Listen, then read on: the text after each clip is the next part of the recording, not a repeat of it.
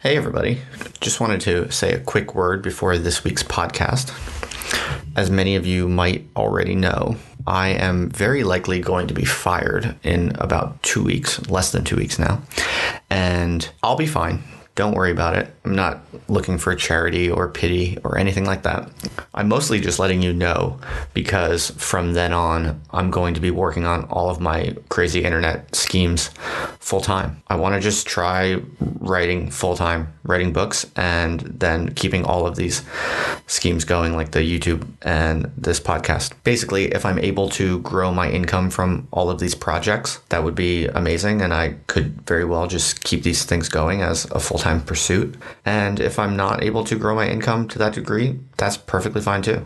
But then, it's not clear how well I would be able to keep all of these projects running. So basically, no pressure at all.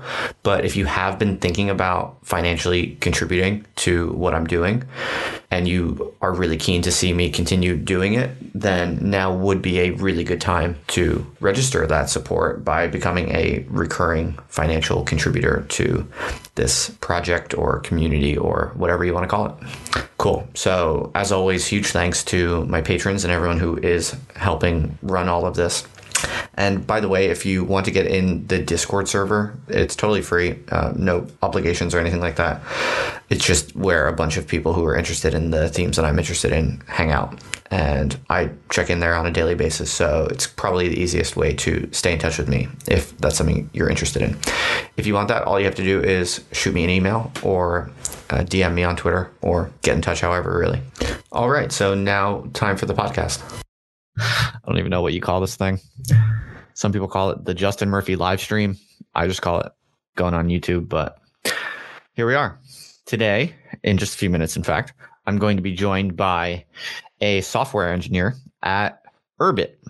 And I think we will kind of go over, once I have him in here, I'll introduce him a little bit more with him here.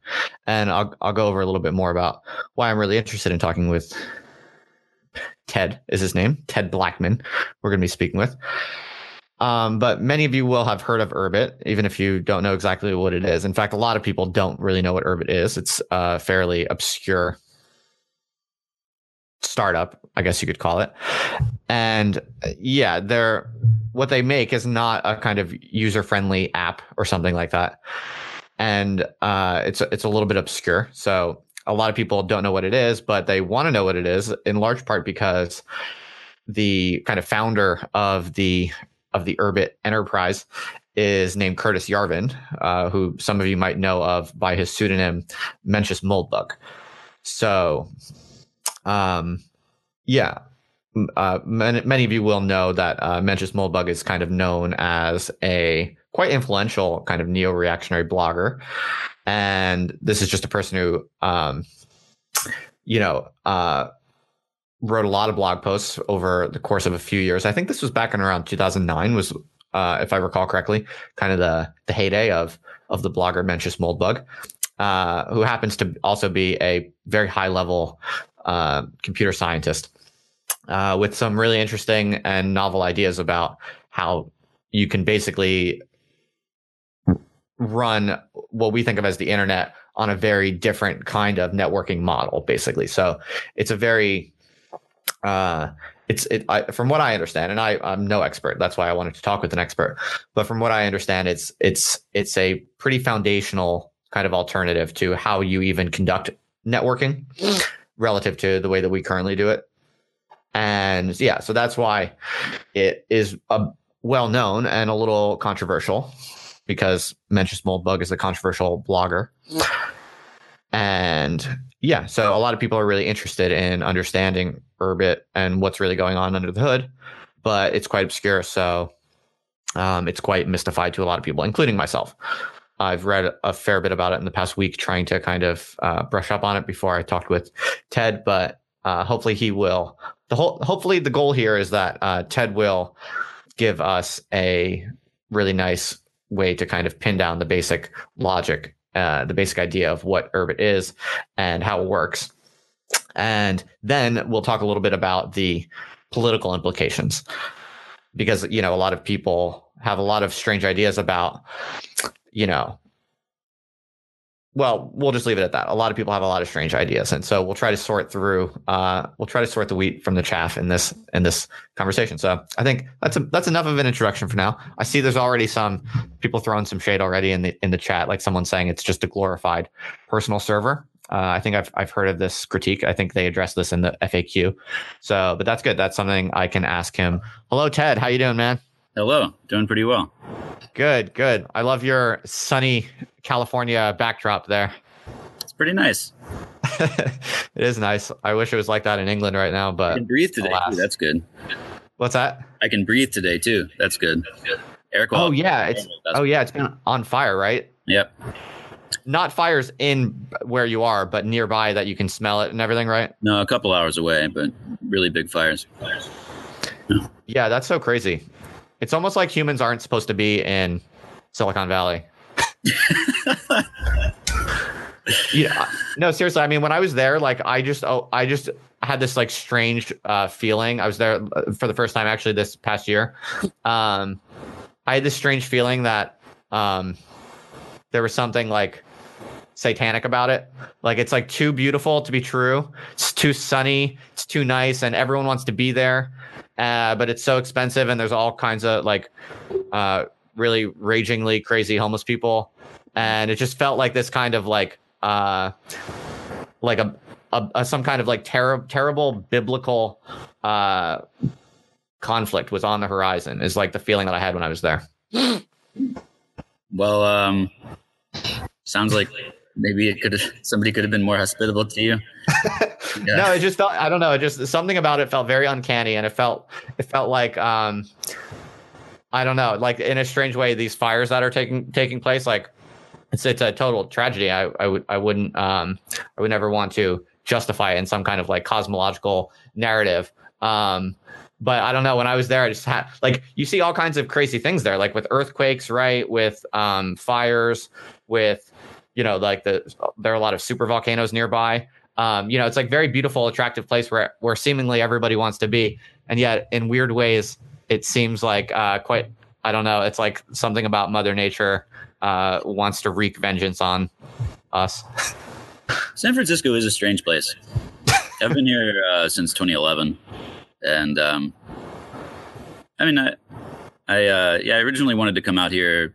I mean, the direct reason was for work. I started a company out here, but but I'd wanted to come out here for a year or two before that, just because the culture is pretty interesting, and yeah, I have felt more at home here than I have in any other city. Oh, good. Yeah, nice. So there's something about there used to be more of this too before it got so expensive, but you know, for a long time, it's been a sort of confluence of a lot of different kinds of people. And I remember, you know, when I first got here, I was hanging out with the guy I started the company with. There was another programmer, and then a painter, and a sort of itinerant musician, and some kind of spiritual guru guy. And, you know, we were all hanging out. And I think that kind of hanging out is sort of emblematic of sort of the San Francisco that I came out here to be part of. Yeah, definitely. That's awesome. Yeah, definitely a lot of cool people out there, a lot of different people. I appreciated that, even the short time I was there, for sure. Well, Ted, thanks again for agreeing to meet with me. I think, as you know, I'm eager to have you on to learn more about Urbit. And as I'm sure you're aware, you know, Urbit is very interesting to a lot of people. There are a lot of people who are very curious about this name. I mean, even just the name of the company is quite intriguing, I think. Urbit. What's an Urbit? People think to themselves. They want to know what exactly is this Urbit thing they've heard about. And also, I think in particular, because for whatever reason, I think it has a lot of political connotations. And so we should, what I'm thinking, well, actually, we've just kind of gone over this a few minutes ago, you and I privately. I think what we'll do is, first, we'll just talk a little bit about what Urbit is and how it works. I think there's just, it is a little confusing, really. And a lot of people think of it or know of it as sort of notoriously confusing. So I think if we could try to just pin down what it is and give people a better sense of what Urbit is, that would be an excellent accomplishment that people would find worthwhile, myself included. And then maybe after that, once we pin that down, if we can pin that down, maybe that will give us a basis for maybe exploring a little bit some of the somewhat strange and controversial political implications that people associate with it, rightly or wrongly. Maybe you can help us kind of sift through some of those things. Does that sound about right? Sure. All right. Awesome. So, I mean, do you have a kind of initial kind of elevator pitch? I'm sure you have some experience or practice, like trying to explain to people what Urbit is. Do you want to kick us off with how you would describe it? Sure. Let's see. So, well, Urbit is designed to build a network of personal servers. And so a personal server is like a personal computer, except that you run it in such a way that it's always on. It can always listen for incoming requests. This was actually the original dream of the internet. That was the way the internet was supposed to work, is that you have a computer and other people can send you stuff. But what actually happened with the internet was that it became largely centralized, right? So there are these really big companies, Google, Facebook, et cetera. And most of the time, if I'm, so for example, right now, this video chat, my computer, my laptop is sending packets to Google, and then Google is sending packets to you. Right. So everything's going through this big centralized service. And that's true for most things, even things like, chat messaging, which it's actually a little strange to think, like, why do you need a centralized server? Right. And the real answer is that you don't. But it's very difficult to build a sort of less centralized system that works peer-to-peer, given the way that computers work currently. And so Urbit is a sort of re-envisioning of kind of what is like a sort of abstract model of a computer, and then an implementation of that abstract model in such a way that it should be simple enough to actually realize that initial dream of the internet. So okay. I can run a personal server, I can run an Urbit, and that can talk directly to yours, and it's a end-to-end encrypted peer-to-peer networking. And so we see an internet that kind of layers over the existing one that's just a lot more secure, a lot more like relaxing, and a lot less kind of controlled and moderated by any kind of centralizing influence.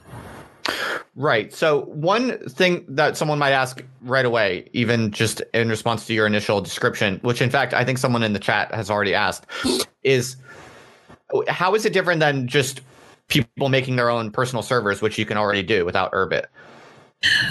It's basically not. I mean, okay. It is just a personal server, and our existing computers are Turing complete. They can run anything you want. But what's different is that what the Linux kernel achieves in around 15 million lines of code, with another, I think, 20 million lines of code for Google Chrome. Urbit is about 30,000 lines of code. So it's 3 or 4 orders of magnitude smaller. It's also conceptually smaller, and that's the reason that we're able to get such smaller code size. And the reason we can do it so much smaller is that it's designed from the start to support what it actually does. And this is in stark contrast to our current computational system, which was not designed for doing anything like what it does. Okay. So we're using these operating systems that are all based on Unix. So for Windows, which is not based on Unix, but OS 10, Linux, these are Unix operating systems. Right. And Unix was designed around 1970. So it's going to turn 50 soon. At the time that Unix was devised, computers didn't talk to other computers. Not really. I think there was maybe ARPANET had gotten started, or maybe it was getting started in a few years. But even so, that was sort of a bizarre experiment that there were only a few computers involved with. The idea of a computer was this thing that sat in a room and that many people would connect to. They had this mainframe, and so you'd have lots of people trying to connect to this same mainframe. So the whole idea of the operating systems that we use now, it was actually based on this idea that lots of people are sharing one computer, and that computer doesn't talk to other computers. And this is actually reflected at many levels of the design of Unix, from the permissioning system to the fact that networking just isn't part of the system and has to be bolted on. Right. Okay. There are also some technical issues with the way that our internet protocols work, and so because they basically weren't designed to run at the scale that they run at. Okay. Okay, that makes sense. So what you can do with Urbit, you can kind of piece together right now with existing technologies, but you're doing it in this kind of, very inefficient way, piecing together layers of accumulated technologies that weren't really made to do that. Whereas Urbit is basically trying to kind of redesign the thing from the ground up in a way that's ideal for this kind of radically decentralized networking. Is that fair to say? Yeah, that's exactly right. Okay. And yeah, you said that there's a comment about, isn't this just a glorified personal server or something like that?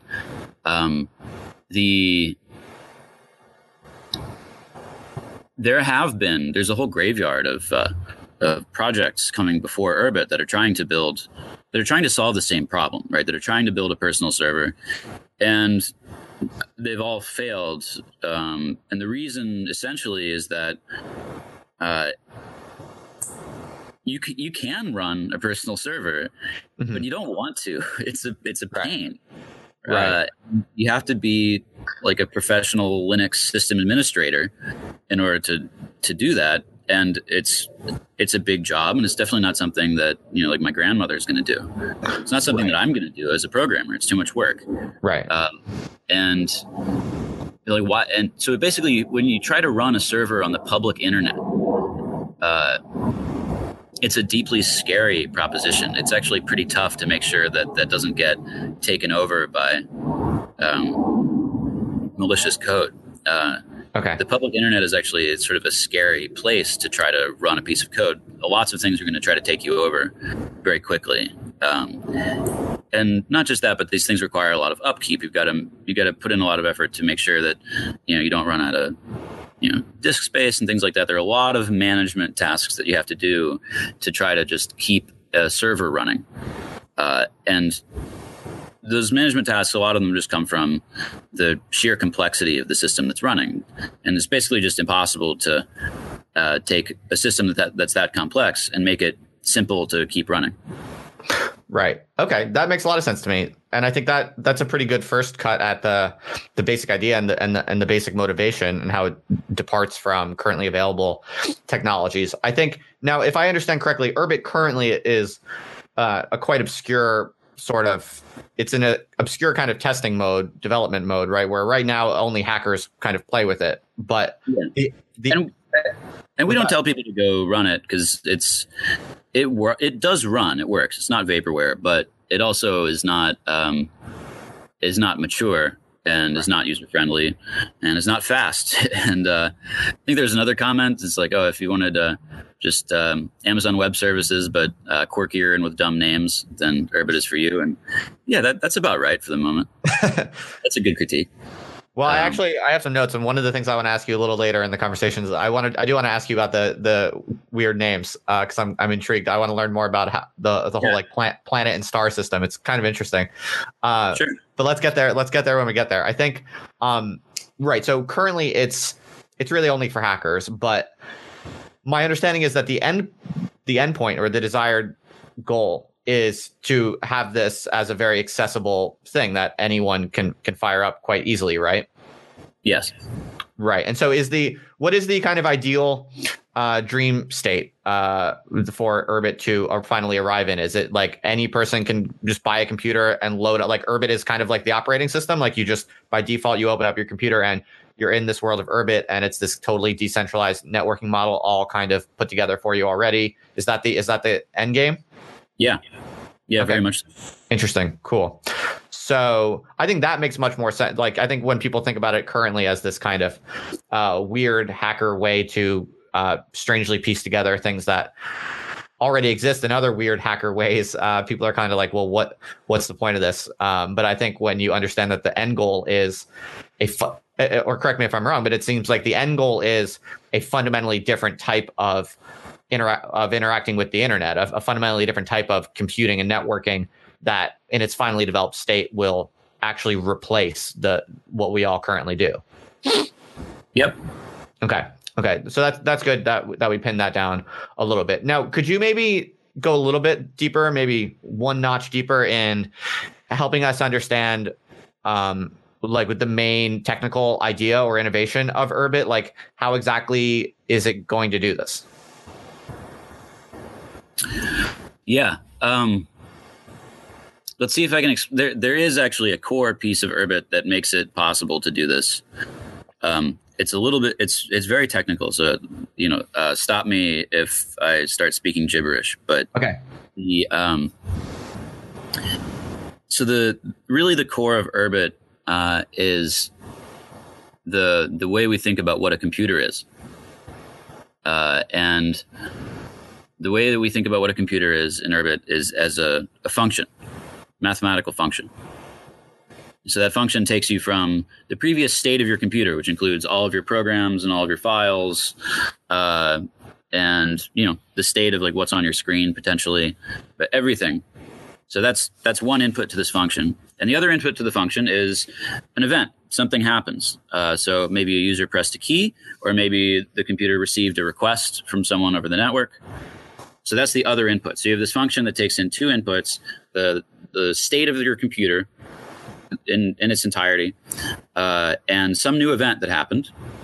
And then this function runs and takes you, and it outputs another pair, which is the new state of the computer, which is potentially modified from the previous state, and then a list of effects that should be sent out to be performed, such as maybe like writing a character to the screen or sending a network response back out. Uh-huh. And so Urbit is an implementation of that function, and that function is called knock, and it's basically like a functional machine code. So it's just all these trees of numbers that the computer understands to be a function, and so you have some tree that always gets evaluated to become some other tree, and so that's every time your computer receives an event, it runs a function from tree to tree. And that determines the behavior of your computer. And you're saying that's what it currently does, or that's what it uniquely does in Urbit? That is what Urbit uniquely does. There's actually nothing else that operates this way. Well, I mean, there are some sort of small pieces of other computational systems that run this way. Okay. But Urbit is the only thing that runs a whole computer this way. And so what is valuable about this way of doing it? Yeah. What's valuable about doing this, there are a few things, but I think the overall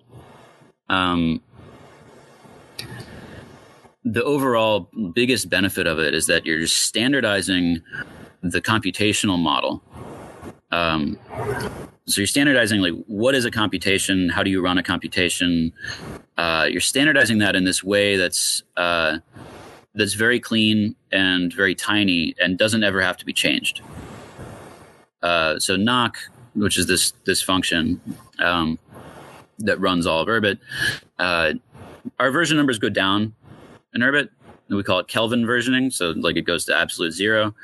And so when the version numbers get to zero for any particular piece of the system, they're all versioned separately. But knock is currently at version 4. We just went from version 5 to version 4. So we only have 4 more opportunities to change knock ever. So why is that? Actually never get to zero. That's strange. Why is that? Why does it go down towards zero? It's interesting. Yeah. And it's actually, there's another way of describing Urbit, which is that Urbit is sort of that which is the result of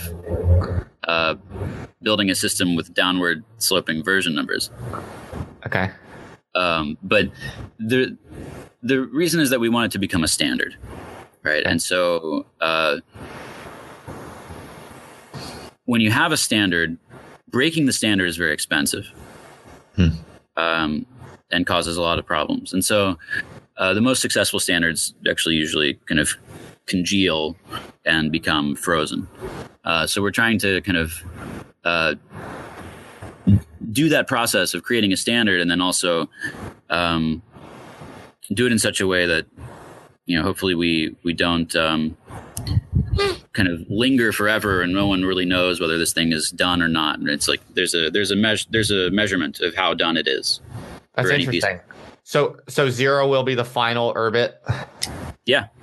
Yeah, and so eventually the whole operating system, all the parts, everything in kernel space, user space will continue to turn over, and ideally very fluidly, just by receiving a packet, which is how it works right now.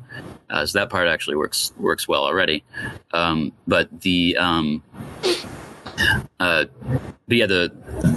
components of the system itself, like the sort of infrastructure part of the operating system, that will completely freeze at some point and never change again. It might take another 50 or 100 years for that to happen. Right. Okay. So that's really interesting. Were you in the middle of a thought? I'm sorry, I didn't want to cut you off. Well, I was saying it might take 50 or 100, maybe 200 years. I mean, for it to finish congealing for all the different parts of the operating system. Sure. This is a very long-term project. So yeah, it doesn't work that well right now. But if you imagine all the sort of person hours that can be put into, one 30,000 line piece of code towards making that kind of timeless and kind of like universally applicable way of defining a computer, it starts to look a lot better when you think of it that way. Right. Okay. So, Ted, one of the implications of Urbit that I think I'm somewhat familiar with, if I understand it correctly, is that in the Urbit model, individuals are kind of much more tightly bound to their computer. Is that right, in terms of identity? Yes. So obviously in the current status quo, you can have a million different Twitter accounts, a million different internet accounts of all different kinds, right? But Urbit by design would significantly cut down on this availability of anonymity. Is that right? Could you speak to that a little bit more? Yeah. So in Urbit, you have an address, which is like an IP address in a number of ways, but different in a few significant ways. So personal servers. So if I run a personal server, and I do have one called Ravnus Rikfer, Ravnus Rikfer is actually the address, and it's just a pronunciation scheme for a particular 32-bit number. So each 8-bit piece of that is one syllable. And this is a permanent identity on the Urbit network. So it's both like a routing address so that other computers in the Urbit network know how to send packets to me. Mm-hmm. And it's an identifier, sort of like a handle.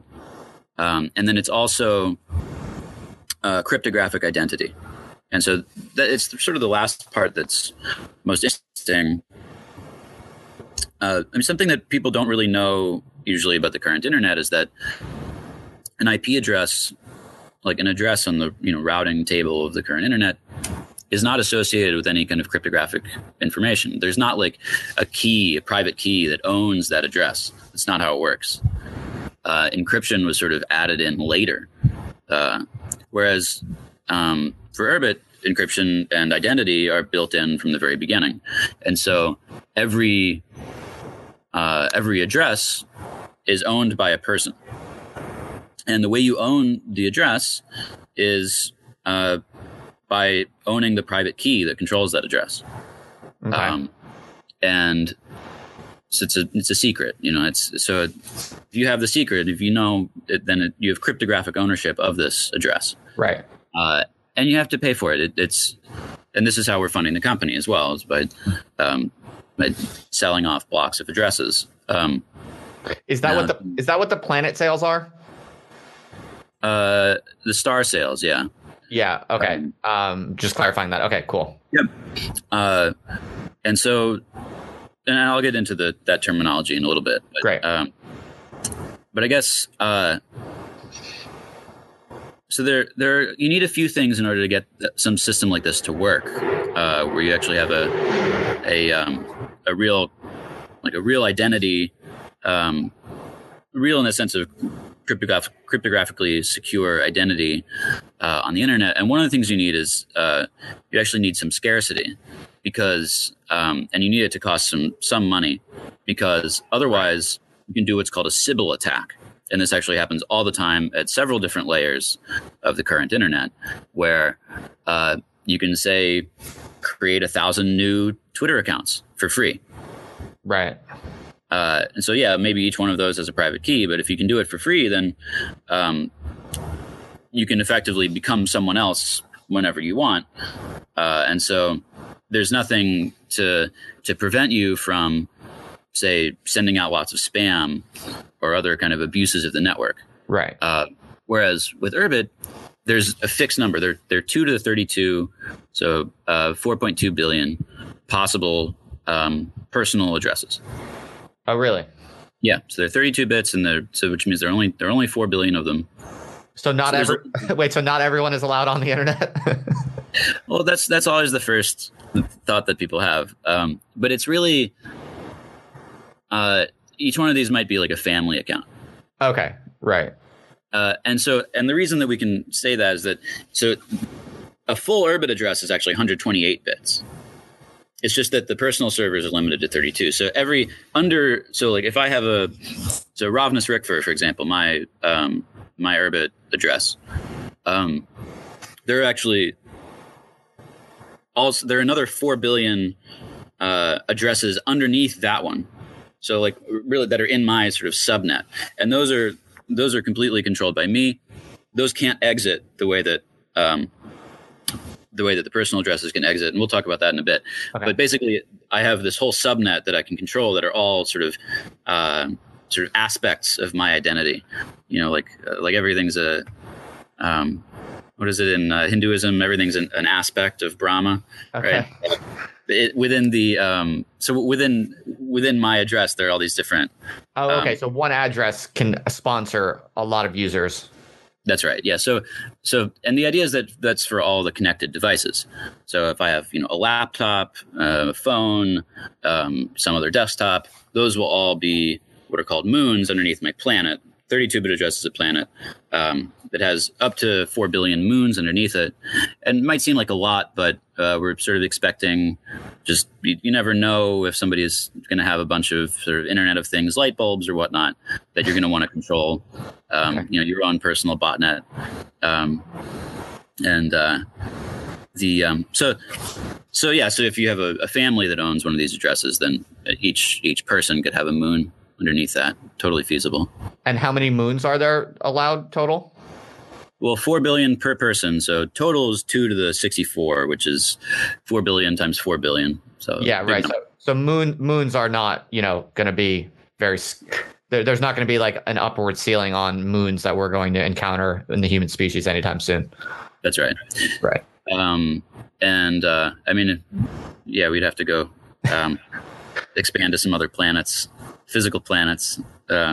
Right. Interesting. Okay. So scarcity is imposed. It's it's costlier to have an identity on the internet, basically. Yeah. And the idea is that would significantly decrease all kinds of bad behaviors. Is that right?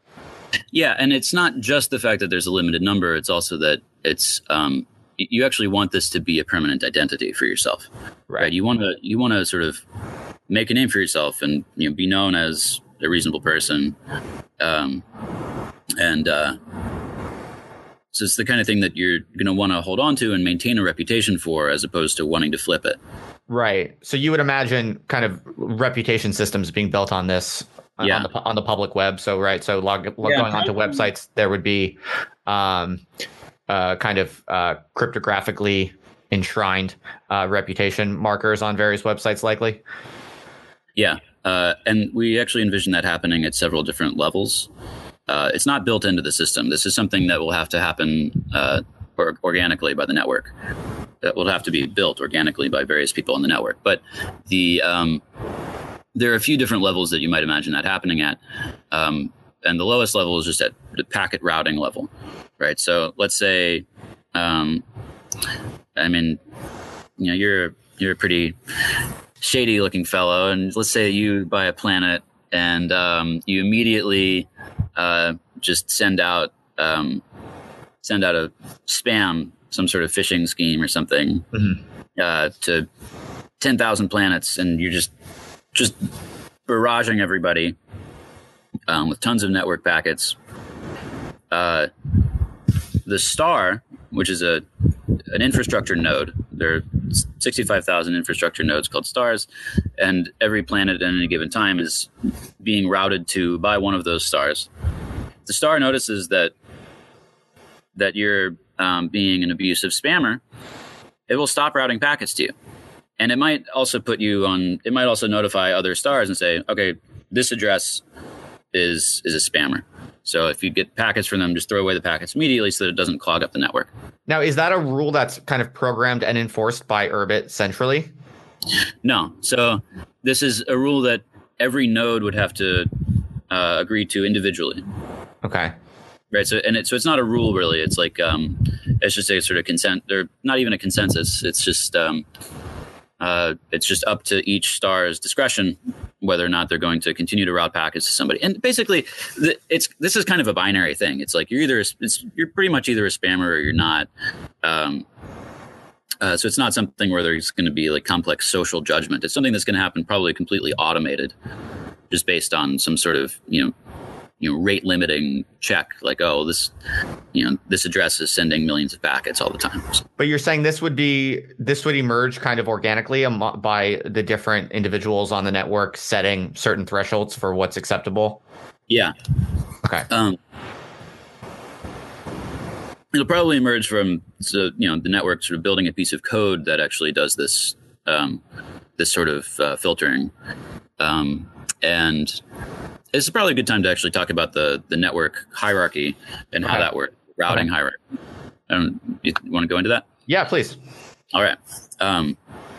So I said there are these 32-bit addresses, and those are for personal servers. Right. So there are 4.2 billion total available personal servers, and I've said it's a peer-to-peer network. So, which it is. So it means that once I know where you are, if I'm a personal server, you're a personal server, I can send a message directly to you. That message is signed by me cryptographically and encrypted by me in such a way that only you can decode the message. But in order for this to work, I actually have to know where you are. Right? I have to know where to send this packet. And so in order to know where you are, there are a couple of levels of routing hierarchy. And so those levels are stars. There's 65,000 stars. That number is from 2 to the 16, because each star is a 16-bit address. And then there are 8-bit addresses called galaxies. So there are 256 of those, 2 to the 8. So the galaxies are the root nodes, which means that at any given time, everyone always knows where all the galaxies are. And by where they are, I mean what IP address they have. Remember, Urbit layers over the existing internet. So you don't need specialized, routing hardware. You don't have to buy a special modem to run Urbit. It runs on top of what we've got right now. And the way it does that is by, layering on top of IP addresses. And so now the reason we didn't use IP addresses is they have all the problems of the current internet, and they also cycle very quickly. So this is part of why we need this routing hierarchy, is because where you are, that the answer to that question actually changes rapidly. So in Urbit, what you're making permanent is who you are. Where you are can continue to change. So in any case, I want to send a message to you. We're both personal servers, planets, 32-bit addresses, but I don't know what IP address you have. So I can ask my star, which is in charge of routing packets for me. And if my star doesn't know where you are, then it'll ask my galaxy, my star's galaxy. And that galaxy will then ask your galaxy, which will then ask your star, and your star knows where you are if you're on the network. Okay. And so then your star will send back the answer to the galaxy, send back the answer to my galaxy, back down, so up and down the hierarchy back to me. And then I have your IP address. And then once I have your IP address, I send messages directly to you. They do not go through the hierarchy. Once I know where you are, it's direct. Okay. But in order to know, where to aim that packet, we have to have this hierarchy. So, we say that it's a semi-decentralized network. The other term for this is a federated network. These are both pretty standard. Federated network is a kind of standard networking term.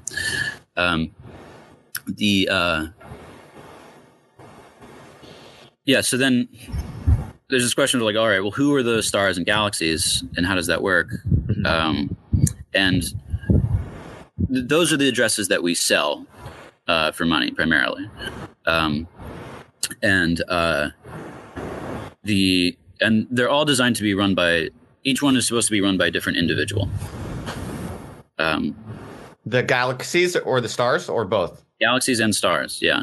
And is it like they're more expensive the higher up they go?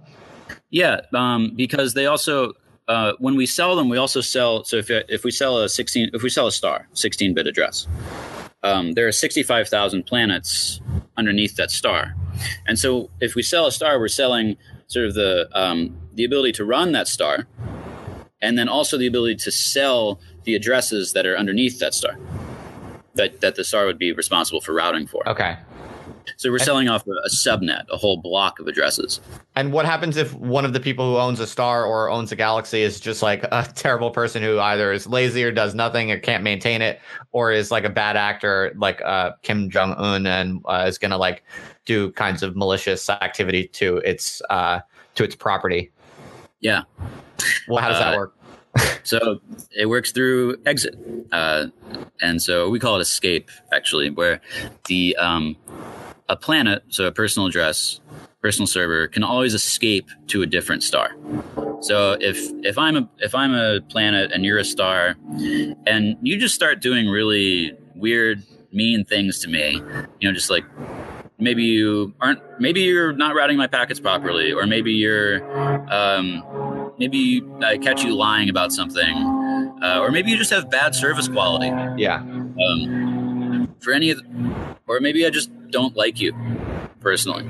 For any reason at all, I can go talk to some other star and say, hey, I'd like to move. Would you like to route my packets instead? And there's generally a payment agreement there. We don't have the payment agreements in place because the scale isn't big enough. But the idea is you'll pay some small amount of money. It's sort of like an ISP, or like paying Comcast or something. So you pay some small amount of money per month for the star to continue to route the packets.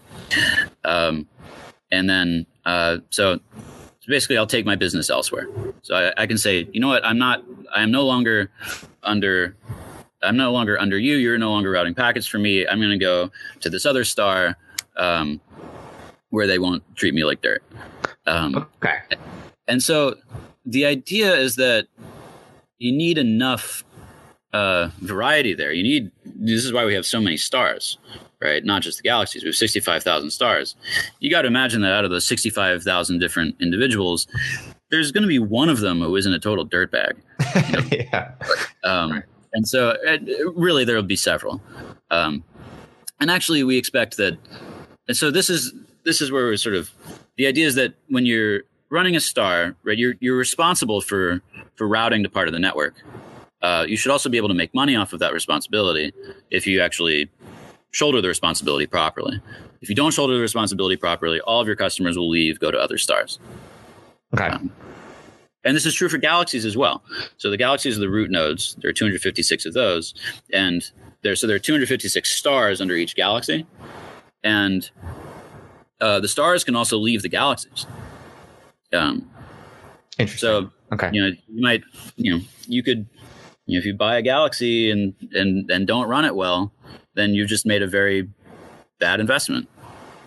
Okay. No, that's really useful. I understand much better now the intergalactic metaphor. So it's like individuals are nested in this hierarchical structure that is somewhat reminiscent of our relationship to our galaxy.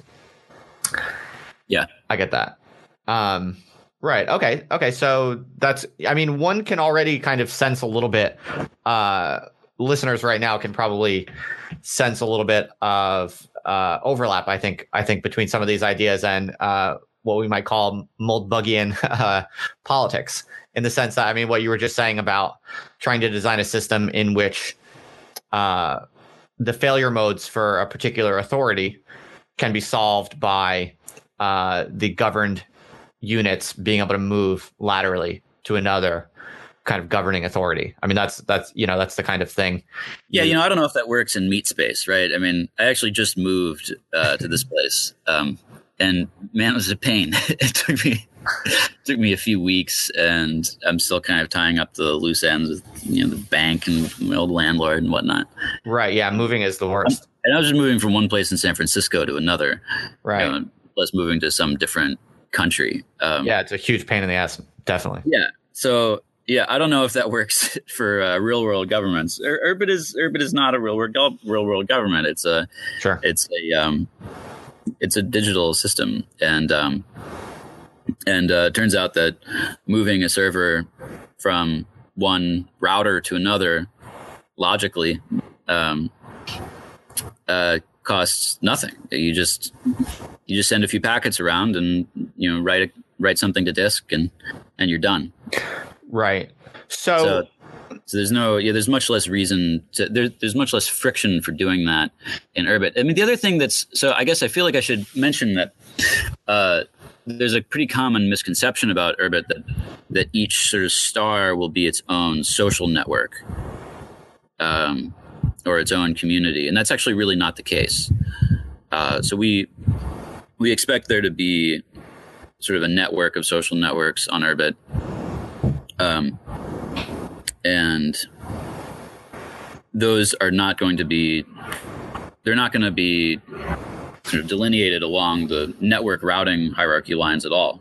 Just the way that I might have Verizon and you might have Comcast, but that doesn't affect like which Facebook groups we're in. Okay. Right. Yeah. So I guess I feel like that's another common misconception that I'd like to clear up. It's like this is a really low level hierarchy thing. Like the hierarchy is really just for low level packet networking, and it doesn't really affect the social dynamics directly. Right. When you say low level, that might confuse people. When you say low level, you mean very abstract in kind of the engineering, like that. In this case, I mean low level in the sense that machines care about it, but not people. Yeah. Right. Something else also that I was thinking about when we were talking about the anonymity question, I believe it's kind of a misconception that on Urbit, it's like everyone is going to have to be locked.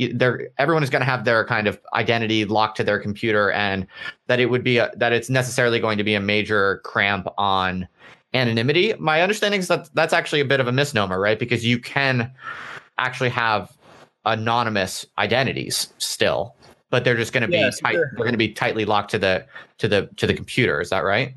Yeah, there are kind of two answers to this. The first one isn't as good, but I'll say that one first. So the first not as good answer is that I said earlier that the Urbit addresses are 128 bits, but I've actually only talked about 64 bits worth of that space. Okay. Right? So we talked about planets, which are 32 bits, and then moons, which are 64, which are under the planets. Those are the connected devices.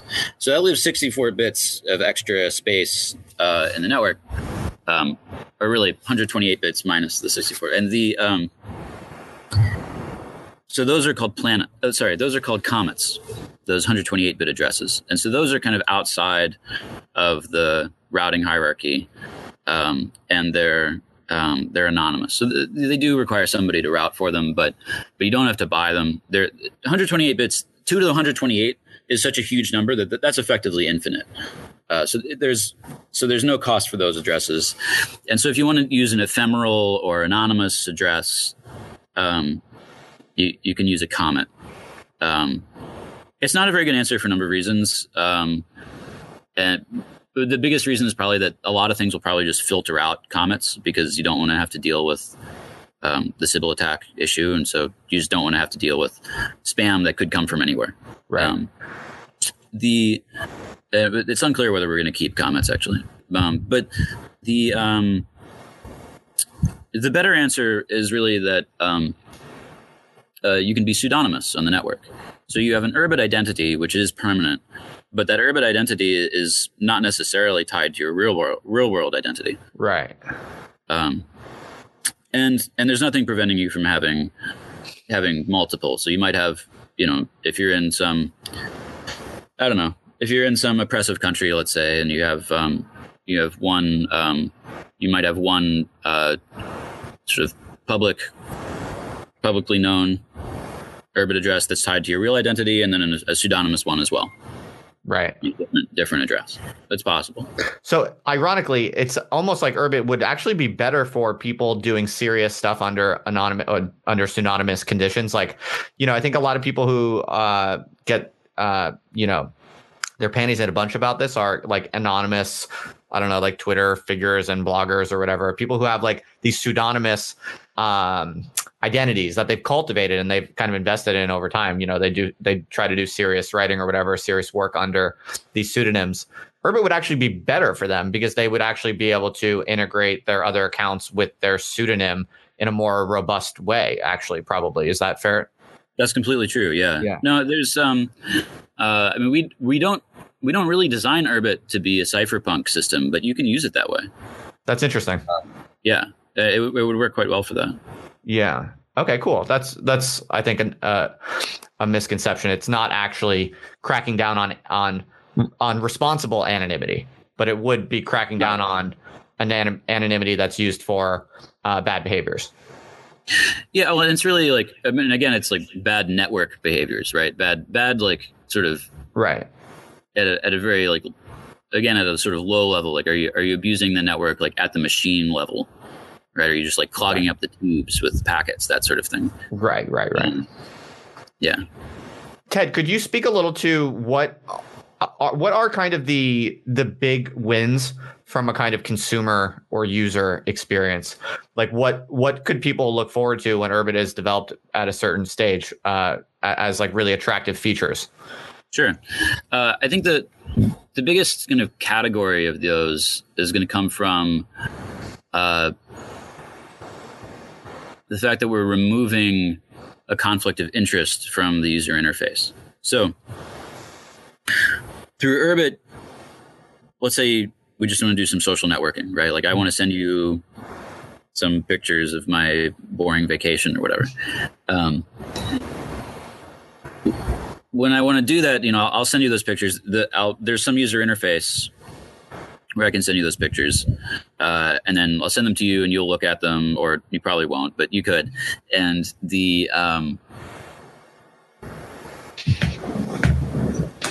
that interface that you're using when you look at those pictures with Urbit, that interface is going to be something that there isn't like a corporation behind it. Right. I read about this. Okay. Some open source piece of software that somebody wrote, and it wasn't too hard to write, and so it didn't take that much time. Somebody just kind of did it as a labor of love, and that interface will work directly for you. Right. That's really cool. Yeah, there's because nobody has to run some server, and running the servers takes a lot of work, and a lot of work means it takes a lot of money. You got to pay system administrators and engineers, and Facebook, for example, had to go and spend, it must be billions of dollars at this point on infrastructure, like technological development of their own infrastructure, which is a little crazy. I mean, like they're really just kind of sending pictures around. Right. Instead of everyone kind of shouldering the responsibility of like holding on to their own data, sending the packets to their friends, it's Facebook's centralized servers' responsibility to do it for everyone, over 1 billion people. So that's a big job, trying to do all that and keep it all consistent, make sure you don't lose any data, and make sure it's fast. Right? And that's a big, difficult job.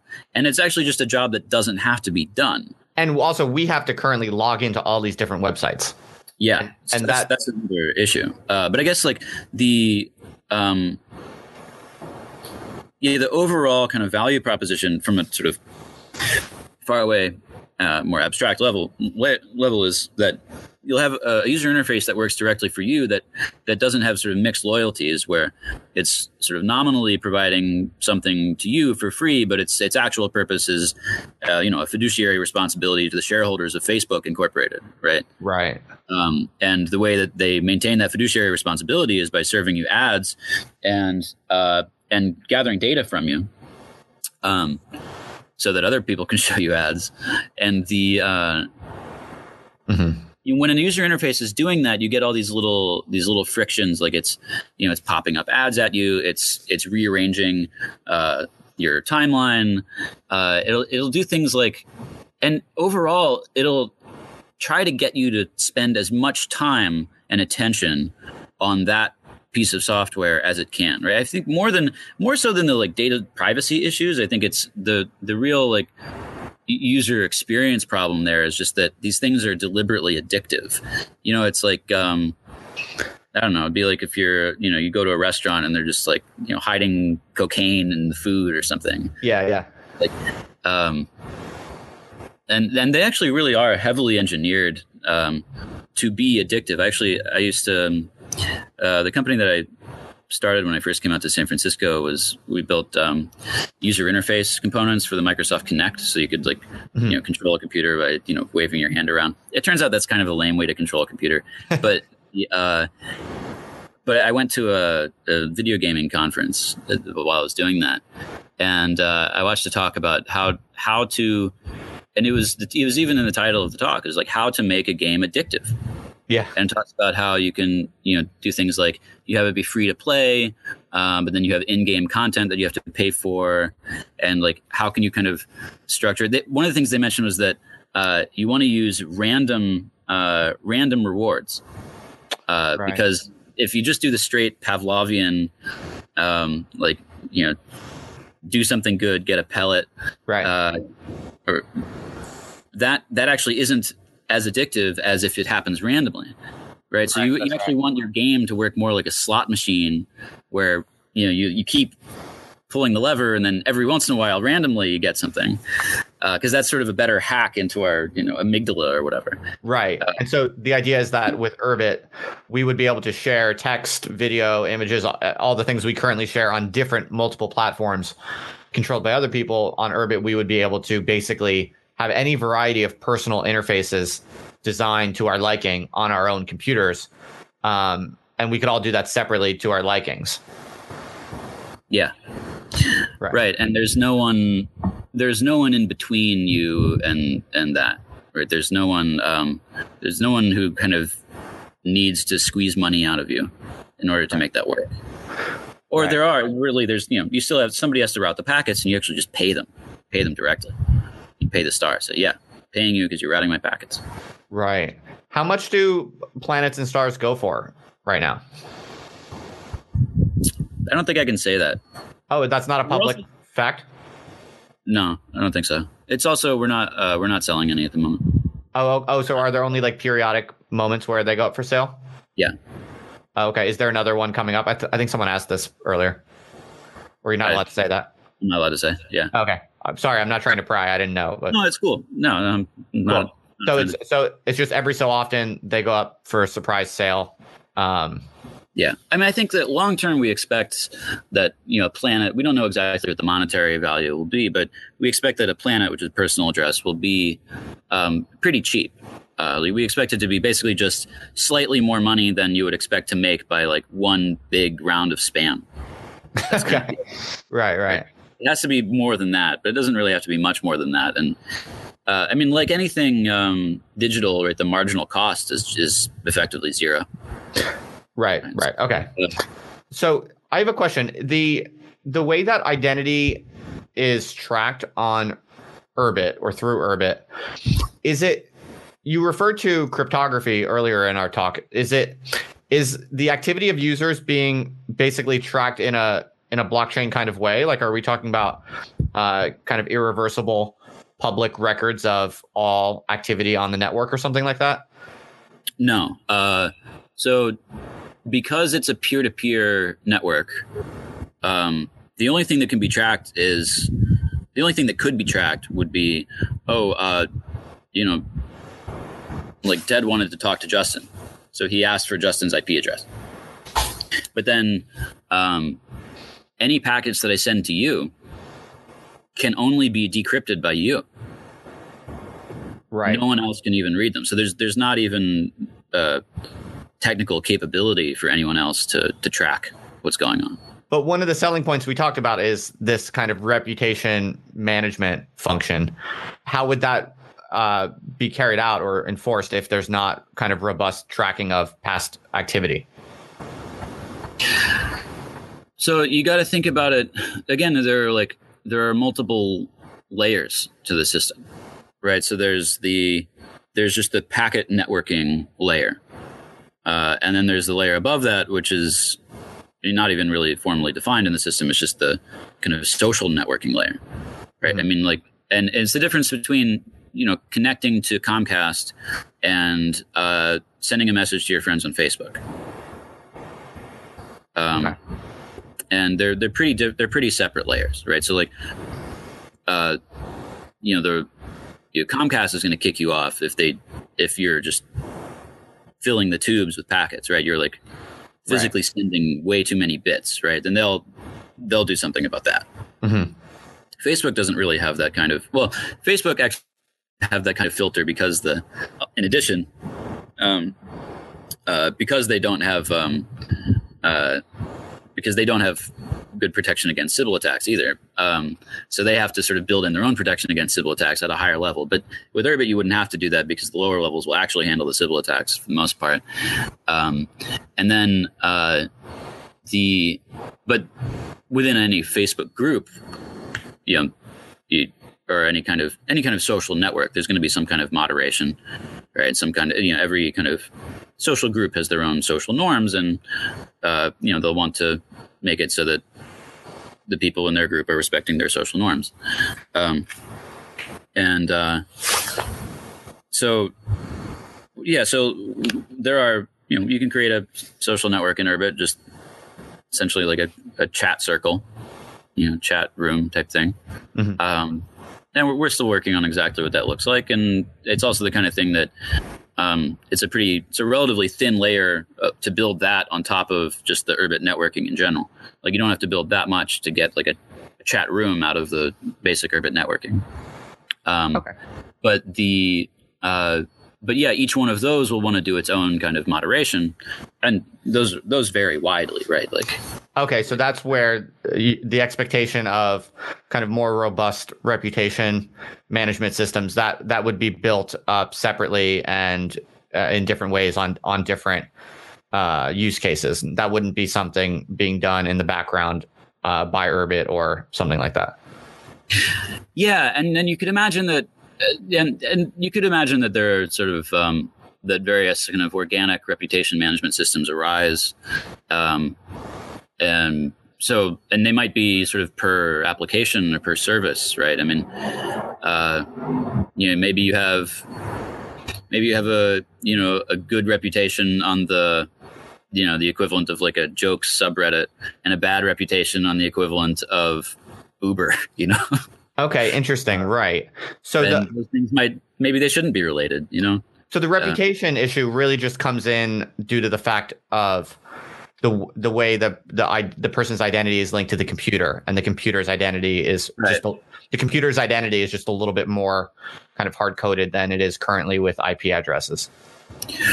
Yeah, and it's more permanent. Okay. Yeah, it's so hard coded. Yeah. And your identity and your reputation are more permanent. So it's a little bit more like real life, where those things actually are pretty permanent. What if you buy a star and then the computer crashes or something like that? Like, that's not a problem, is it? If like you lose a particular computer and you have to restart on a new computer. So yeah, I mean, you asked about. That's a good question. You asked about like whether everything's sort of tracked through a blockchain or something like that. Yeah. User activity, like anything that happens within Urbit, is not tracked on anything. And there's no blockchain inside of Urbit. Urbit's actually older than Bitcoin. But we will soon use Ethereum to maintain the ledger of who owns what. So the ownership records of who owns a star, who owns a galaxy, who owns a personal address, and who in the sense of which Ethereum address. So still not directly connected to anyone's real name necessarily. But that record of who owns what is maintained on Ethereum. And that's also where or will be very soon. So, and that's also where the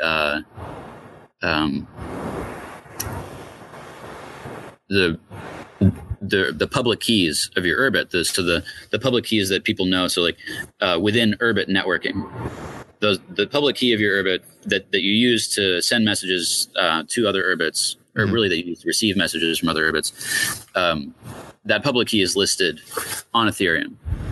So it's known. Right.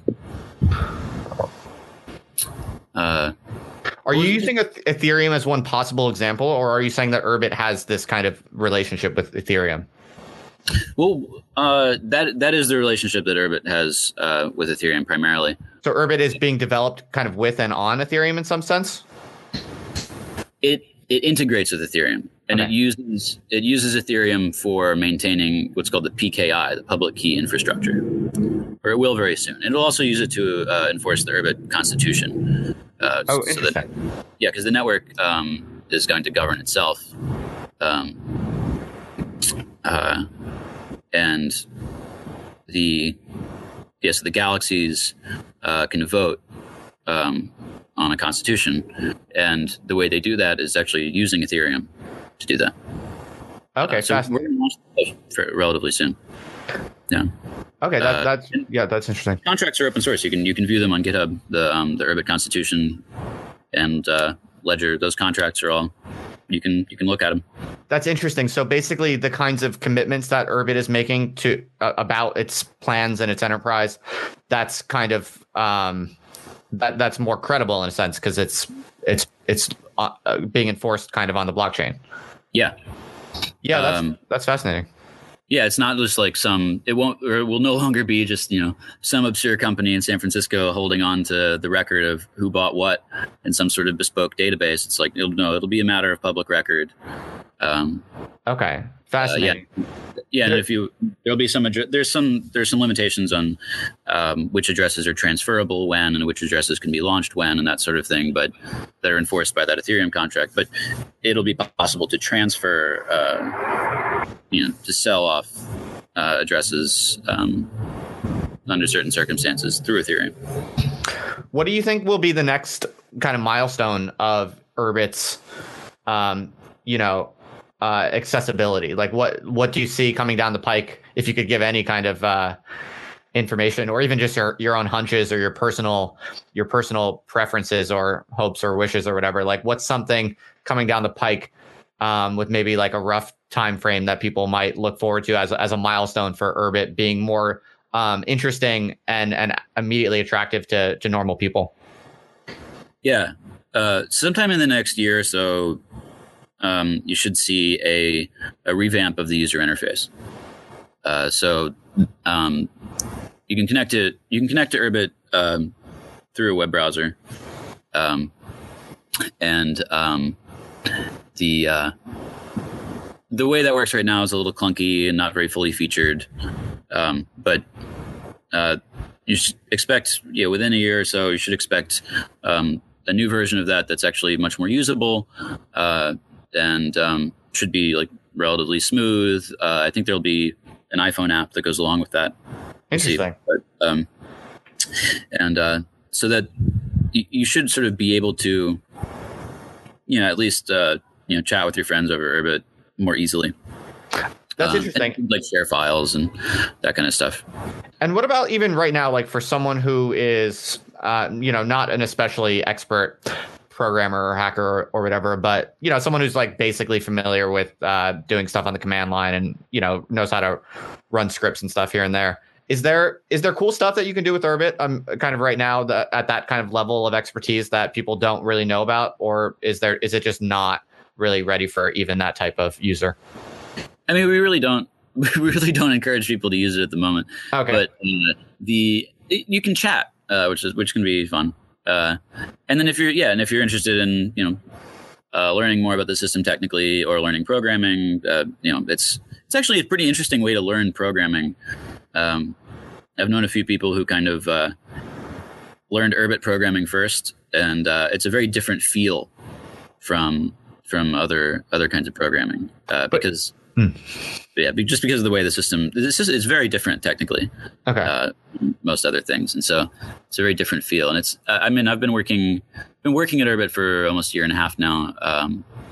I've been a professional programmer for about 8 years, and it's actually pretty nice to work in. It's and I think, I'm pretty confident that 10 or 20 years from now it'll be really nice to work in. Interesting. Now, but I saw in the docs, like you can do, for instance, you can host a blog or something like that. There's some like tutorials for that sort of thing. And is that it didn't look that difficult? Is that no? It's not. I mean, it's just not. It's not the easiest way to do it, but you can do it. I mean, the other disclaimer I should mention is that we haven't had a security audit done. And so while the design of Urbit is, the sort of architecture is designed to be amenable to being made secure, we have not executed on that yet. And so I wouldn't put anything valuable in there. Right. We have a big disclaimer about that on the website too. Right. But you can use it and play around with it for sure. And it's fun if you're into that sort of thing. But it's definitely like a nerd project at the moment. Okay. Right. So there's this nice slogan on the website, or a phrase, if you will, that if Bitcoin is, the crypto version of money and Ethereum is the crypto version of law, then Urbit is like land. It's something to that effect. I'm paraphrasing. Yep. Digital land, digital real estate. Yeah, I just thought that was kind of interesting to put it in that sort of sequence.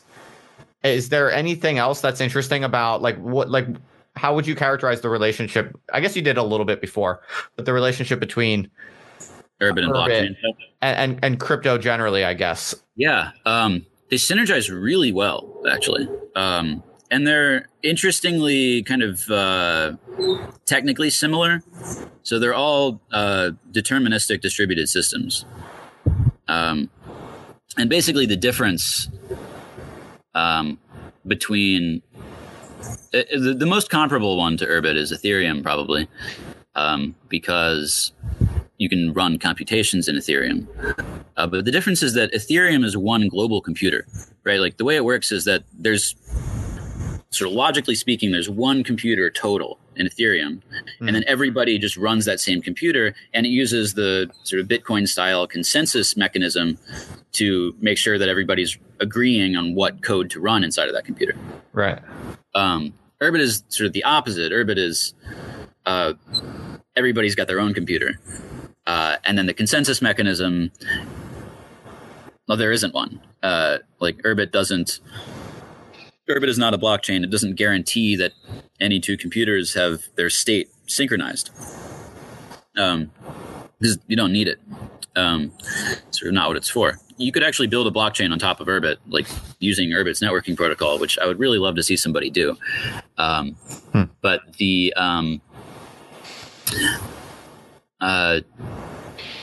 but in general, there are a lot of similarities. I mean, these things are also sort of somewhat decentralized.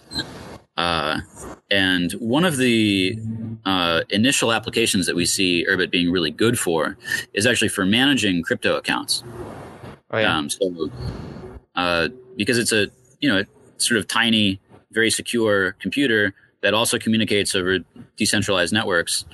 And actually, we're building a connector to the Ethereum blockchain into the system at the moment, and that's for integrating for our integration with Ethereum, right? Because we are using it as a ledger and as for maintaining our constitution. And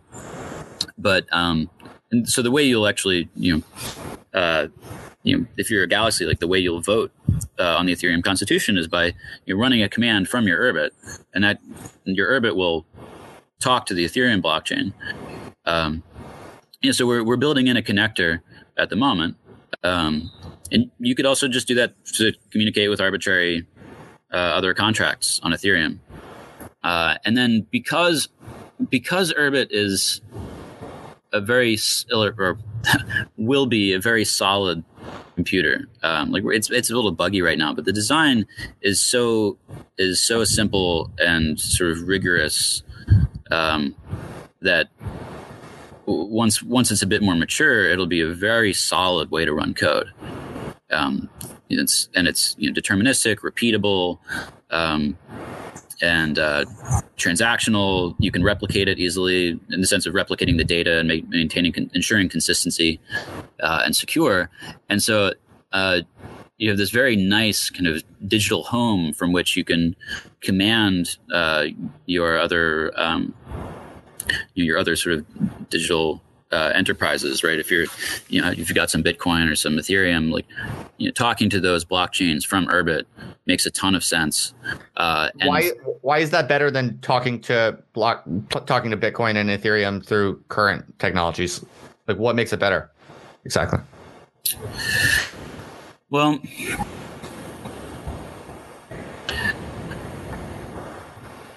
one big piece of that is that it's just like what client are you running? Like, how are you actually talking to this? And so, or how are you actually talking to the blockchain? Right. Most people who own Bitcoin, they do it through some sort of centralized service. Right. Or like Ethereum, like you have to use MetaMask on your Chrome browser, and you have to kind of do all these weird things. Is that kind of what you're talking about, or no? That too. But I think there's sort of two pieces of it. Yeah. Like, one is that there's this tendency for these things that can be run decentralized to actually go through the centralized service anyway, because it's hard to run decentralized stuff on the current internet. Right. So like Coinbase or something. Yeah. Right. So people go through Coinbase, and it's like, why does Coinbase exist? Isn't that kind of contrary to the idea of how Bitcoin's supposed to work? And it is contrary to the way that Bitcoin's supposed to work. But, there are a lot of things that you can't do if you're not running your own server. Gotcha. Right. Okay. Right? So but you're running your own server. You can listen, right? You can listen for events off the blockchain. Right. So with, and that's probably more important with Ethereum. But just in general, it's you want to get a notification if somebody sends you money, something like that, right? Like, you have to kind of go through some sort of centralized service that's going to actually run a server for you in order to do that. Right. Okay. Yeah, that makes sense. I should have seen that to start, but that clarifies. Yeah, there are a bunch of little things. There's a ton of little details, little frictions with the way that we use computers these days that stem from the fact that our computers are overgrown modems, right? Our computers are clients that connect in to somebody else who has to actually run sort of effectively like a real computer, like a computer that can actually receive requests from other computers, from other people. Like, your laptop can't receive requests. All it can do is send requests out, really. Like, it's not always on. And people don't always know where to find it. Right. It's not how it works. And so you have to have some server that's out in the sort of public internet to listen for things. And there's this whole slew of problems that come from not being able to do that yourself. Right. Okay. All the things you can do yourself with Urbit. That makes total sense. So this is actually a nice segue into maybe reflecting on some of the political implications, because,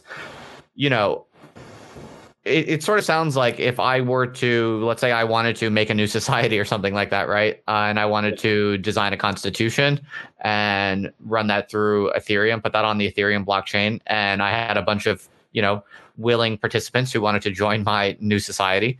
And we developed the rules, agreed to them, and formulated those as smart contracts on Ethereum or something like that. Following the metaphor that I invoked before, that's on the Urbit website, Urbit would kind of provide the land or the space for, or could Urbit provide the land for kind of developing that kind of society? Like, are we talking about with Urbit, are we talking about the kind of infrastructural possibilities for fundamentally new types of private spaces and, communities? Like, is that the type of thing that we are to think of when we think of land and a territory? Or are we talking about the possibility of new types of political territories? I don't know. I mean, I don't really know. I think the short answer is you could probably do that.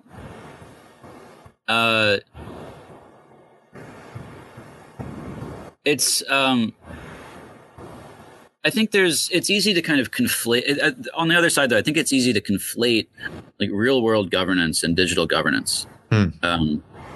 like Urbit does have a constitution for doing digital governance, but it's not attempting to do meat space governance, right? We're not trying to like, supplant the U.S. government in any form at all, right? Like we're very much sort of like give unto Caesar what is Caesar's, and this is even reflected in our like corporate strategy, I think, to some extent, where like a lot of crypto companies are like, they're out there like doing these like shell accounts in the Cayman Islands and all this kind of, or Switzerland or whatever. And, no, we don't do that. We're like, no, we're a U.S. company. We're doing everything kind of, we'll just like by the book as best we can. And like the, it's like we're not trying to be a real world government at all. So, I mean, I guess there's some sort of, I don't know, if you were like a charter city or something and you wanted to like use Urbit to build your government, I mean, it would probably help. There are probably ways of using it for that, or will be once Urbit's more mature. But really, that's just because it's sort of a generic computation system and generic networking system. And so just the same way that, like, I think doesn't Estonia have like a all digital government? I've heard a bit about that. I don't know too much about it though. Yeah, I think they do. I think that's like, like you pay your taxes like digitally and all that kind of stuff. Yeah. Which sounds pretty nice, frankly. But the so if they wanted to use Urbit internally just for sort of technical purposes to solve some of their technical problems of doing that, yeah, you could. And I think, but we're not really. That's not our first use case. We're not doing user stories around governments using this. Right. But I guess I think that one thing that's sort of similar to what you're saying that is true, though, is that we do expect Urbit to be more of a kind of polycentric world where because it won't have these sort of big centralized giant mega corporations running the socializing, right? I mean, that's such a weird thing that we kind of take for granted that, whenever I just like even this, Google Hangouts here, like I just want to chat with you. But actually, it's going through this huge corporation. Yeah. In order to do that. And, they're not really censoring the video, but on Facebook, they'll censor stuff. Right. And it's just weird that they're kind of looking in and not just censoring it, but they're also reading it to try to figure out what to advertise to you. Google they'll analyze your emails to figure out what to sell to you. Right. And that's a kind of, sort of privacy leakage is very strange. And it's something where like, I think you do end up with a more, that has a sort of centralizing influence on culture in general. Right. And so because Urbit it doesn't have that centralizing influence, we do expect that cultures will diverge more from each other. Right. They'll just have, if you want to have an insular community or even just a non-insular community, but just some new community on Urbit that's really yours, where, maybe it's closed and no one else gets to see it. Right? Like you can do that. And anybody can do that with Urbit. And so we do expect it to see this sort of flowering of many different communities and societies on Urbit. And I think that's probably why, somebody might think like, oh, are you going to, I don't know, go off and do something on your own with Urbit? Like, yeah, you can do that sort of thing. It's just not really governmental. It's more just like, I don't know. It's more like, having a clubhouse or something, or having a, right. Yeah, sure. Private spot for you and your friends, that kind of thing. Sure. Right. Like Urbit is obviously just a kind of normal software enterprise. It's a technical innovation. They're trying to build a technical system along pretty standard, software engineering lines. But it is kind of strange, isn't it? How it seems that Urbit has something of a controversial reputation, or even just a connotation. Like some people have some strange thoughts or feelings about Urbit. I think because the founder of Urbit, Curtis Yarvin, is also known for some of his political writings. But it's kind of interesting because what you're describing, although it has clear implications for sort of undercutting a lot of these centralized middlemen, these large corporations, it doesn't really have a particularly right-wing bias of any kind. It's a technical system that encourages and perhaps enables decentralized computing, but you could use it for left-wing purposes just as you could use it for right-wing purposes potentially, right? I mean, I don't see a very clear, I don't see any really political bias in it or anything like that. I mean, it's not what we're trying to do, right? I mean, Urbit is explicitly politically neutral. It's explicitly for everyone. It's no, we're definitely not trying to build Gab or some kind of partisan social network, not in the slightest. That's not what we're doing at all. Right. I mean, I think, Curtis has opinions. So some people associate his opinions with all of what we're trying to do. But most of those are actually just not relevant at all. Right. Yeah, because I mean, what I'm kind of thinking is there's a longstanding kind of left-wing tradition of trying to kind of engineer alternative communities that function along the lines of, let's say a kind of idealized dream of communism or something like that. And, I'm kind of very interested in kind of emerging technologies, especially around Bitcoin or something like Urbit, because to me, all of these technologies seem to just open the space for experimentation, for political experimentation in a left-wing direction and a right-wing direction, and also interesting combinations of the two. Like a lot of what I've been putting out recently, the stuff I've been writing and thinking about, is actually really trying to think about ways to engineer novel combinations of kind of ideological inputs and different types of personalities in kind of stable, attractive, collective equilibria. Like that's kind of what I'm thinking about more and more. And it seems to me that these emerging technologies actually just open the space for experimentation across the whole range. So, but it's odd how that gets coded today as like reactionary. Like it's very odd. You see this with Bitcoin, just like Urbit, I think. I think Urbit and Bitcoin share a kind of similar problem in the public imagination, which is it gets kind of villainized sometimes by some like paranoid academic leftists, just because in a strange way it's like anything that escapes the clutches of kind of dominant mainstream like moral authorities is seen as reactionary or something like that. But that's very strange. That's not at all obvious. Interesting. No, yeah, you could. I mean, this is the thing: is you could build any kind of society that you want to on top of Urbit. You could build, you could build a full-on communist society. You could build liquid democracy. You could build other things. I mean, like it's a generic platform, and it's really not opinionated about how that sort of thing should go. I think. And yeah, it's almost more like a meta governance protocol. Right.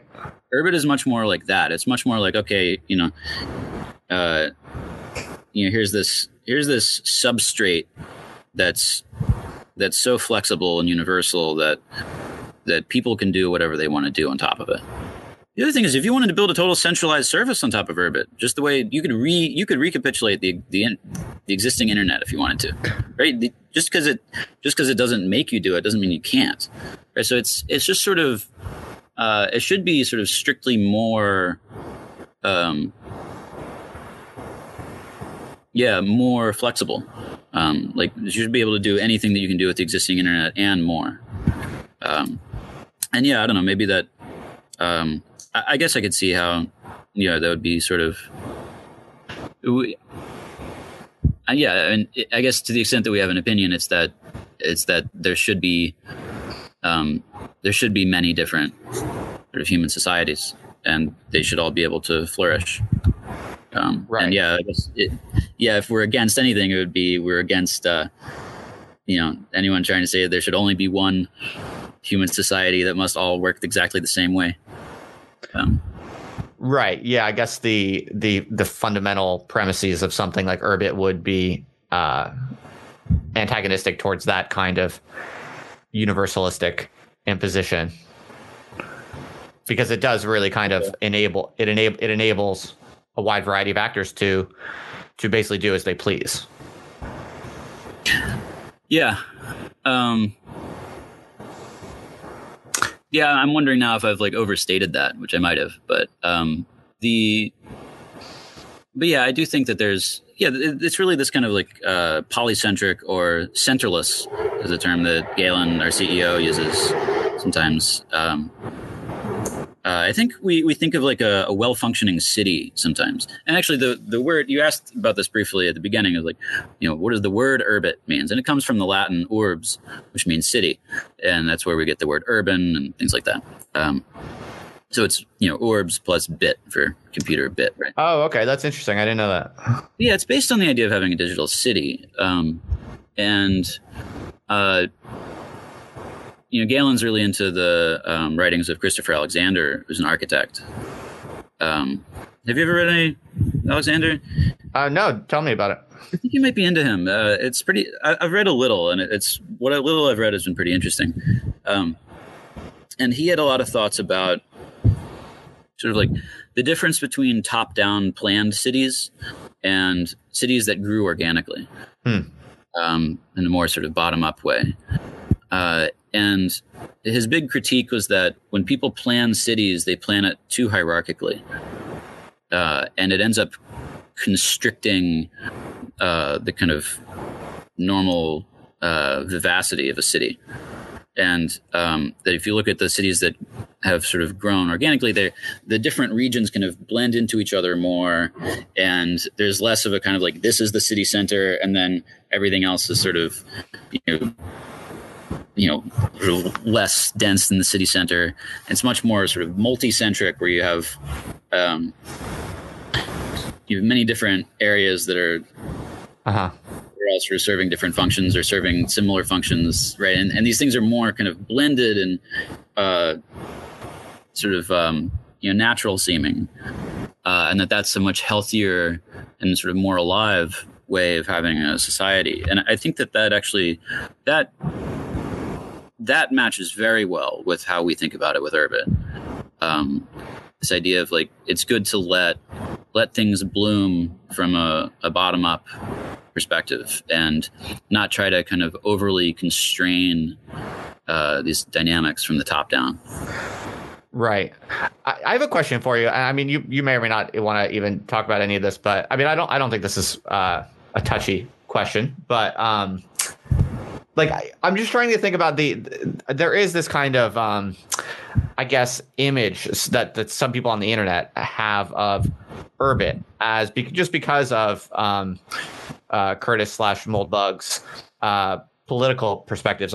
Some people do have this kind of image of Urbit as this like right-wing project, but like talking to you and kind of understanding better the basic technical idea of it, it doesn't strike me as very intrinsically right-wing. And so that leads me to wonder if, I mean, are people who work at Urbit like generally right-wing or not even? I mean, there's a big range. Yeah, I would imagine, right? Yeah. Yeah. It's because and I think that actually, I think it's such a big range for people working there. I think because the project actually is that universal, right? And like, right. Oh yeah, people are kind of all over the place. Are there people who work at Urbit who are like kind of left-wing social justice activists? I would say we have a couple. Yeah. Yeah. We have at least one major anarcho-communist. And then the a whole bunch of just like totally apolitical or very centrist people as well. Right. And a lot of and then a couple of just sort of like, I would say relatively standard San Francisco progressive people. Right. Right. Do you find that the kind of lefty social justice culture in the Bay Area do you have any takes on that? I mean, do you find it as kind of oppressive and widespread as some people say? Like, I know, people are talking about how Peter Thiel has criticized the Bay Area and has kind of sought to escape for these sorts of reasons. Have you observed that type of problem, or you don't find it so onerous? I don't know. It's not really my area of expertise. Yeah. You're just an engineer. You don't want to wade into these. I'm not wading into that one.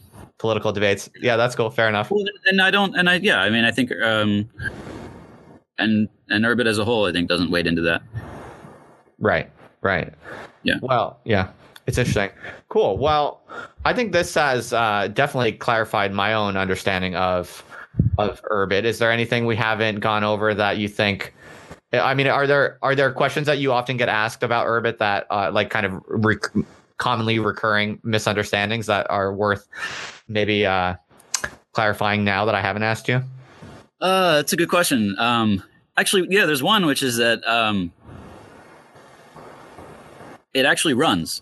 It's not vaporware. This is a thing that exists. It's a piece of software you can run on your computer. It runs on OS 10 and OS 10 and Linux. And so if you're a geek, you can run it. I guess also that it's, we're not expecting this to become.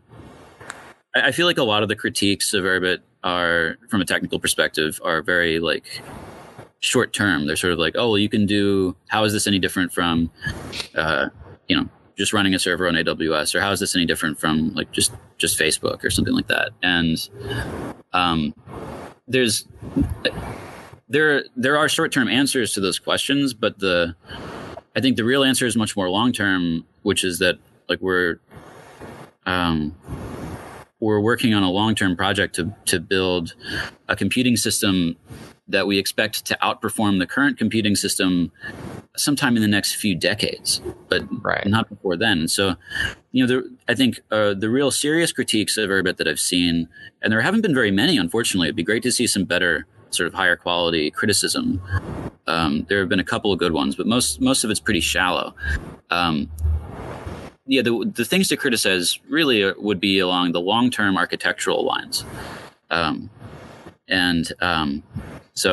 you want to criticize Urbit, come criticize our long-term architecture, because that's the stuff that we're really kind of trying to build and trying to get right.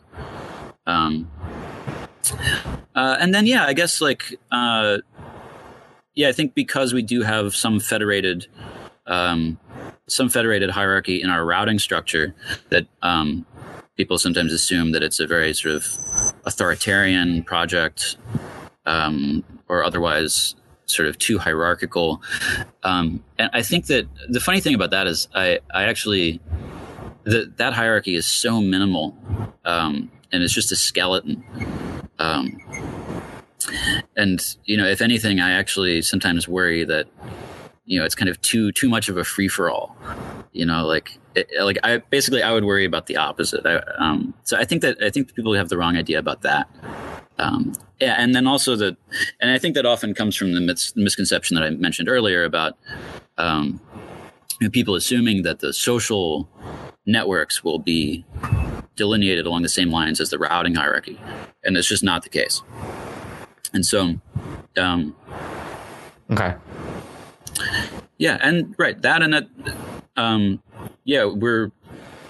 we're completely committed to being politically neutral. Like, it's really and culturally neutral, for that matter.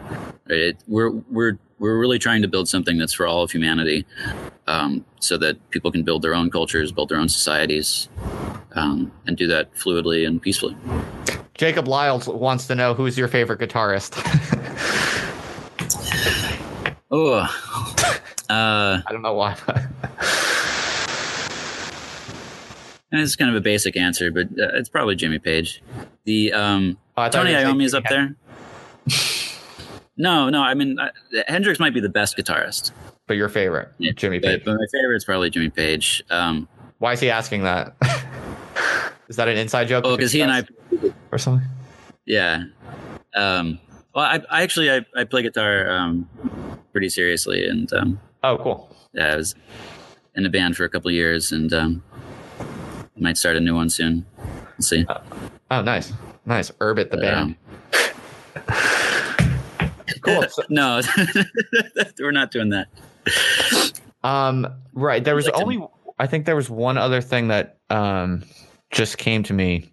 But, right, which is from what I was able to grok from reading the docs and stuff like that, is that the Urbit in the long run, Urbit won't have that much control or power over any of this, right? Like once it's up and running, if at the point at which Urbit gets if it were to be adopted widely and kind of replace the current infrastructure, there really wouldn't be much kind of discretion for Urbit as a kind of centralized agent, right? I don't understand the question. Sorry, can you ask again? Well, I saw some kind of questions or critiques about how Urbit as an agent, as a kind of a player in the larger network, may or may not have outsized kind of control or power over the development of things in the long run. But my understanding from what I was able to grok was... Oh, do you mean like the company behind Urbit? Yeah, right. Yeah, I mean... Okay, so there is a distinction that needs to be made between the company behind Urbit, because there is a U.S. corporation, right, that employs me and the other people who are working full-time on the code. And there is a difference between that and the network itself. So for now, the company has a controlling interest in the network. I think we own a little bit more than half of the addresses, something like that. Right. But in any case, it's enough that we have control over it for now. And that's deliberate because the network is very young and we want Urbit to be easy to run and manage, but it's not at the moment. Right. And so, but mostly just because it's kind of buggy. And the, so we don't really want to sort of force other people to like run their own galaxies right now because it's too hard. And so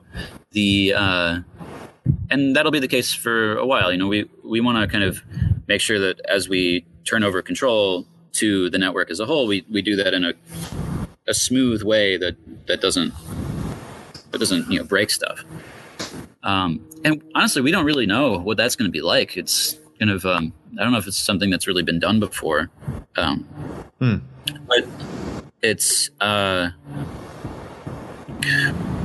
but long term, I think we plan on only holding something like 10 or 20% of the network. Like definitely not a majority interest, because we don't want the company in control of it. That's not the point. Right. If the company were in control of it, then it's not as valuable of a network, right? It's what will make Urbit the network valuable, both in a sort of monetary and spiritual sense, is the fact that it'll be run by the people in it, and not sort of controlled by any external entity. Right. Okay. That's really core to the idea. So, I think that's another sort of criticism that's kind of misplaced. I mean, it's also the kind of thing where I'm a little bit more worried about, what if we turn it over to people too early and they don't know how to do it yet? And that's part of why I want to kind of do something like this and a little bit more communication as to largely for like the people who are going to be involved with this, so they have a sense of what the ethos is and how they can go about kind of maintaining that. Right. Okay. I have a question from the audience here. Is there a relationship between Urbit and Tim Berners-Lee project? Tim Berners-Lee's project of Solid. Are you familiar with this? I'm passingly familiar with Solid. I think it's basically one of those things that's trying to build a small piece of Urbit. There are actually many of these. There are many projects that are sort of building something that's very similar to one of the layers of Urbit. And the general difference between Urbit and any of those projects is just that we're doing the whole thing, like the whole computing stack. Because of what I was explaining earlier, that if you just try to replace any one piece of that stack, it's not enough. And people have tried this over and over again and still haven't managed to make the dream of personal servers come true. I think there's some, I really don't know much about the technical details of Solid. But I think my impression is that like the data and the computation don't actually always live in the same place. And that seems like it's probably not very feasible. But we'll see. I don't know. Okay. There have also been other attempts to build identity systems using blockchain. So those are similar to our identity system, at least somewhat. But so there's an old joke, which is called Greenspun's 10th Rule. It's an old programming joke created by Philip Greenspun, which is that every sufficiently complicated program written in Fortran or C includes an ad hoc, poorly specified, slow and buggy version of half of Common Lisp. Okay. Common Lisp was one of those kind of monumental languages in computer science. Okay. And somebody, I don't know who it was, but somebody came up with one of these for Urbit, which is that every sufficiently complex decentralized system includes an ad hoc, informally specified, slow, and buggy version of half of Urbit. Okay. And I have found this to be the case.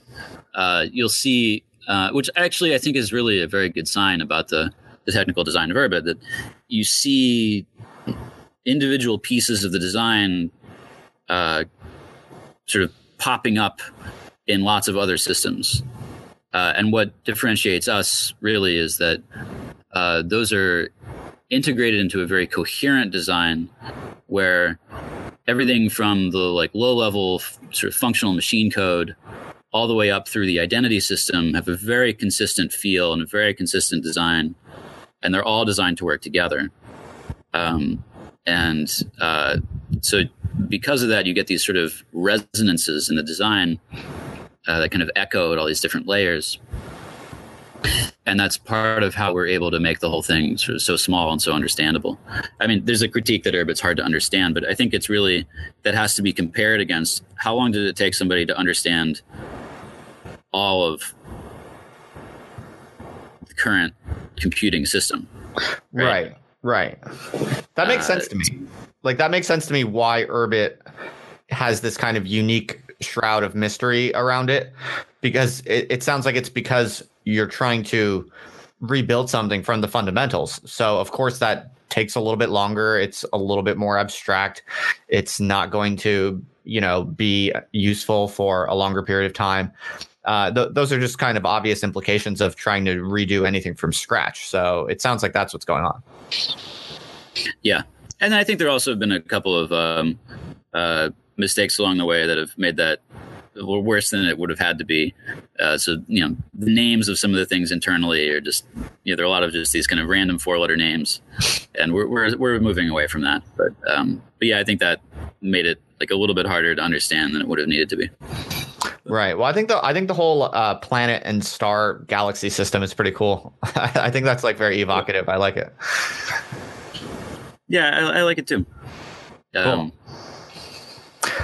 Well, we've been talking for quite some time. I don't want to overtax you. I feel like we covered a lot of ground. Was there anything else you wanted to get off your chest, or that you think it's important for me to know, or for my audience to know, or anything? Not that I'm aware of. Yeah. How long have you been with Urbit? Almost a year and a half. Okay, nice. And you just moved to the Bay Area?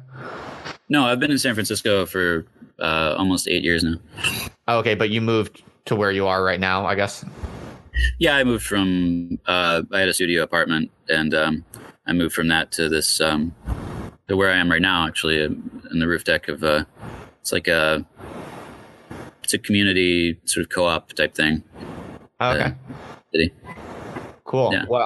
Well, I'm kind of looking to maybe like build my own society or government or something somewhere. So it sounds like I'll probably have to use Urbit if I'm going to do that. It won't be like a reactionary neocameral kind of softcore, but it'll probably be more like a kind of aristocratic communist collectively owned softcore sort of thing. So it sounds like that makes a ton of sense. I think that's obvious to everyone what you mean. Yeah, it's basically all worked out. I just haven't really told you all the details. Don't worry about it. No.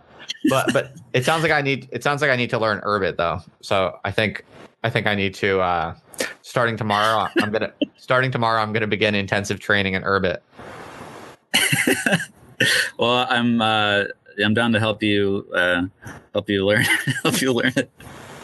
Awesome. I don't know if I condone your governance, but hey, we take all kinds. So, well, I might. I mean, I'm sure you have much better things to do with your Urbit skills. But I mean, maybe that's actually a nice way to end it briefly. Like what for someone like me who's just like a whatever kind of dilettante neophyte programmer or whatever.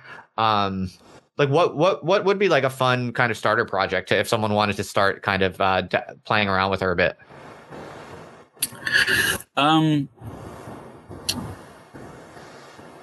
Maybe like a personal reminder kind of thing, or something or actually there's a chatbot program that you can start from. That's kind of fun. Yeah, so you can just have a program that listens on chat and filters messages and maybe sends responses in certain cases. So you can have fun with that pretty easily without getting too deep into the code. Wait, so I'm going to betray my ignorance at the end of this long, intelligent conversation. I'm going to betray my my persistent stupidity by the following question. But just to clarify, that's not when you talk about a chatbot on Urbit. That you're not talking about. It's not running in a kind of like private Urbit testing sandbox, right? Like it would go on the proper internet as I would think of it, right? So actually, so you could write a chatbot in Urbit that is for some other chat system potentially. We have connectors to a few systems. Like we have connectors for Facebook and Gmail and Twitter. So you could write a chatbot on Urbit that's hosted on your Urbit personal server that runs on Facebook. Yeah, you could do that. Okay. It's not that user friendly, so I wouldn't recommend doing that at the moment. Although that's something we're going to be working on over the next year or two is really getting those connectors between Urbit and other systems to work a lot better. But then, and that's basically to facilitate transition into Urbit.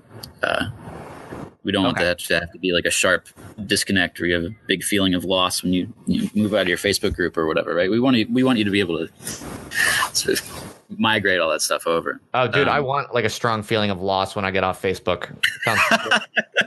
That sounds great. So you were saying as a toy project, you were saying there's a chatbot program.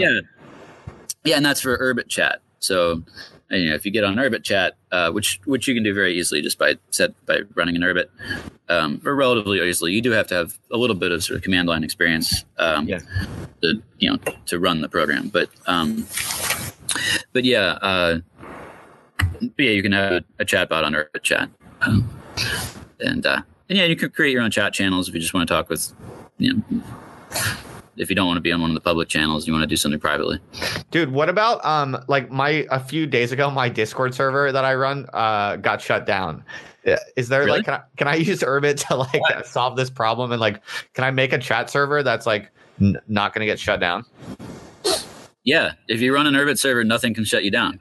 But in a way, is there a way to do it that like normal people can get on it easily, or no, not yet?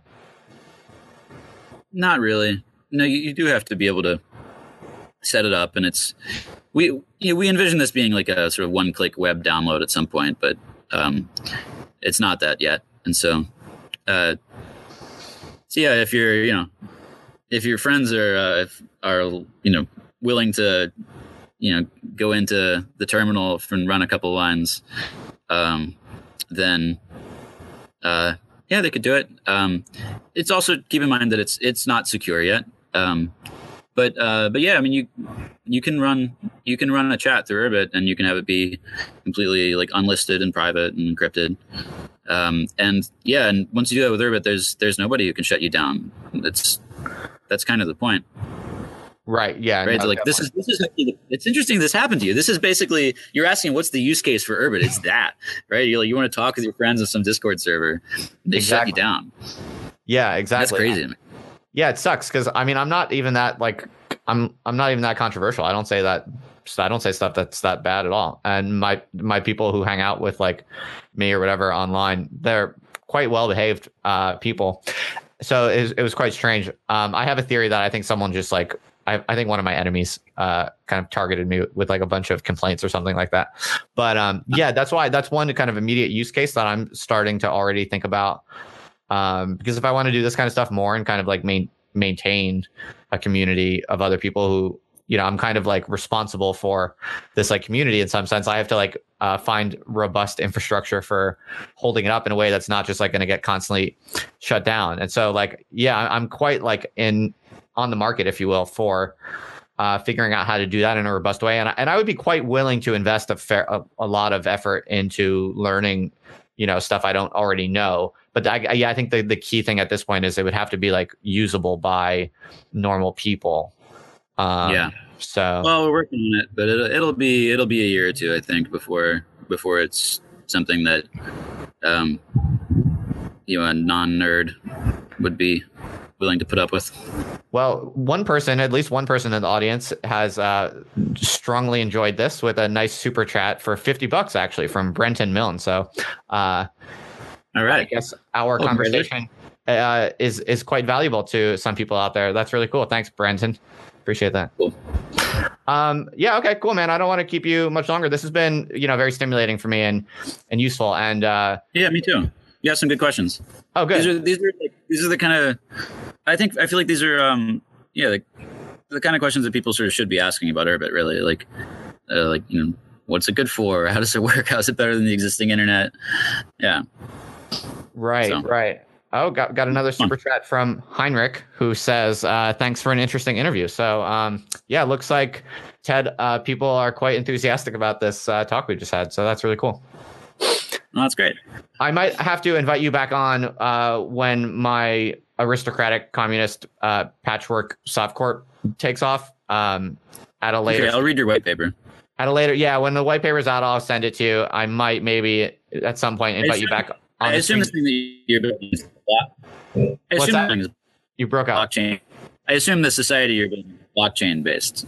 Right? Oh, definitely, dude. I gotta next up, I'm gonna tokenize whatever that means. I'm not quite sure, but you definitely got to tokenize. Yeah. So probably at a later stage, I might enlist your consulting services if you're available at that time. Okay. All right. Thanks a lot, Ted. This is fun, man. I appreciate it.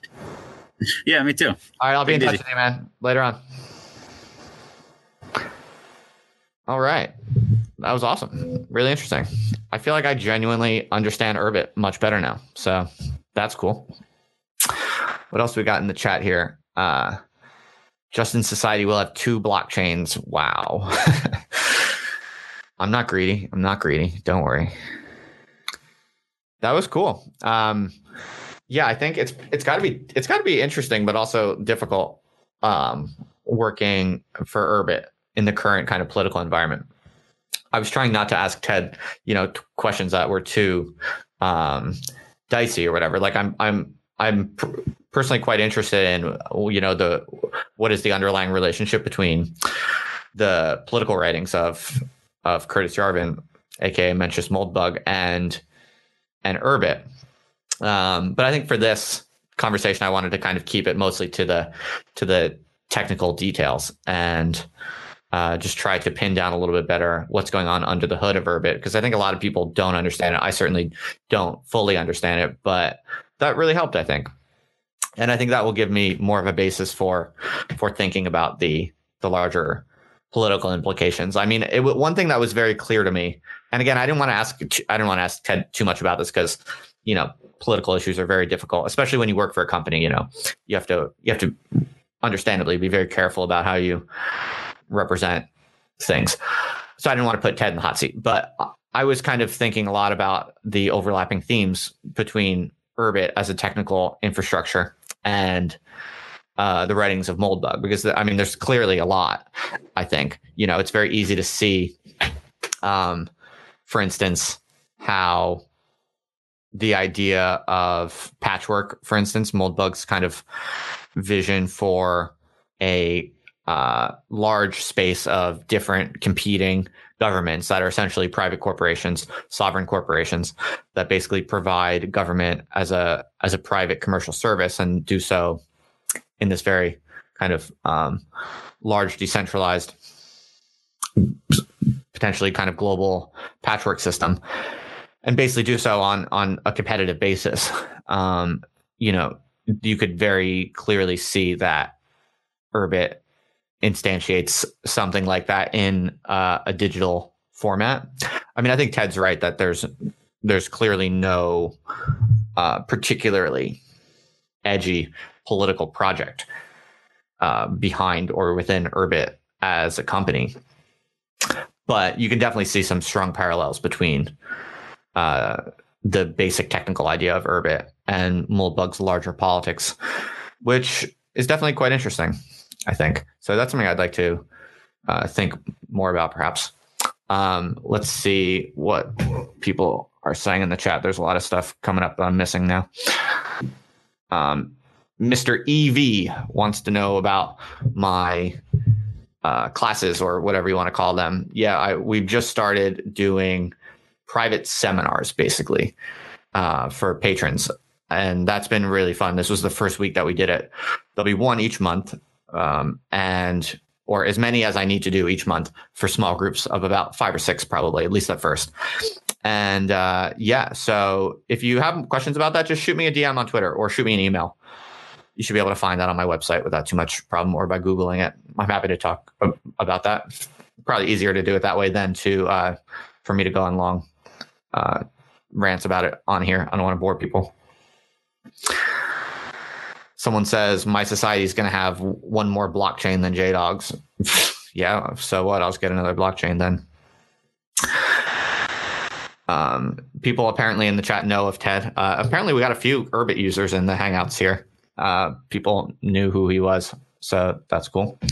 Let's see what else we have.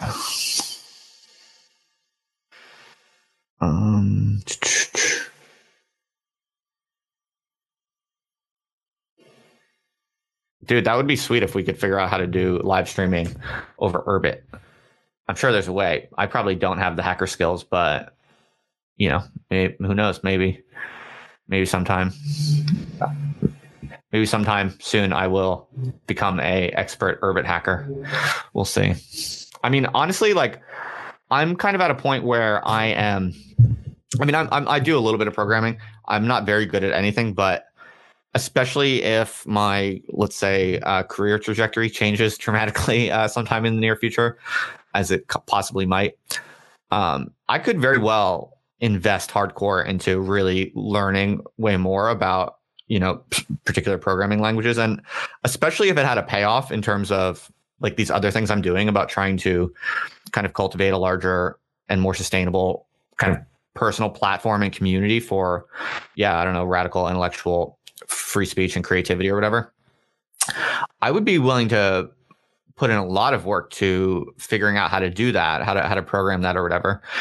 The main bottleneck, I think, for me and what my potential use cases are the public accessibility. But who knows? Once it's like any type of new technology. I mean, once the accessibility reaches a certain kind of critical threshold and it's just barely available enough for other people to get on it in a less technical way, then yeah, I would be quite keen to possibly investing more in developing the programming skills necessary to set up this cool kind of stuff. Unfortunately, it feels like it's just not quite there yet, but we'll see. Yeah, I know you all love my sweater. Yeah, it's cold in here. We're kind of cheap. We don't run the heat too much. So I just bundle up a bit. I always have ever since I lived in like the squat building I lived in Philly. Someone says, read Curtis Yarvin's essay on software from Mars. I've never read it. I think a few people mentioned that in the chat, but I didn't know what they were referring to about Mars. So that's cool. I would read that. What else we got? Yeah, I don't know how many times I need to tell you folks I'm not a Fed. It would be much easier if I was a Fed. Justin, would you do a seminar on programming in R? Yeah, that's like the one programming language I'm pretty good at. Honestly, though, to be perfectly frank, I mean, I'm not. If you're like an expert R programmer, you would probably find my R code a joke. You know, as an academic, I've learned kind of statistical data programming well enough to be able to do like, you know, I can do pretty sophisticated statistical modeling in R and data analysis and graphics and stuff. But as a coder, you know, and from a programming perspective, my code is probably terribly slow, inefficient, probably looks ugly. You know, so I hardly feel like I'm in a very good position to teach programming in R, even though I'm, I know my way around it and can do a lot of stuff with it. For applied purposes, you know, for like, you know, beginners who want to analyze social and political data, I could definitely teach a lot of stuff related to R. I could definitely give someone a strong education in R. I've given like paid workshops on time series modeling, for instance. Most of that was done in Stata, though. Actually, I could just as well do it in R. So, I mean, I could do that sort of stuff. My YouTube channel, actually, funny story. My YouTube channel actually started. I threw on some videos, just some like tutorials of how to do stuff in R. Initially for students, like undergraduate students, when I was teaching stats classes. And I actually have a few videos that got a lot of, well, like one of my R instructional videos has like 100,000 views or something like that. It's like by far the most viewed video on my whole YouTube. It's like some really simple random R programming tutorial. So yeah, I could definitely do more of that. I have definitely been thinking about doing more of that, you know, especially if my career trajectory changes very dramatically in the next few months or whatever.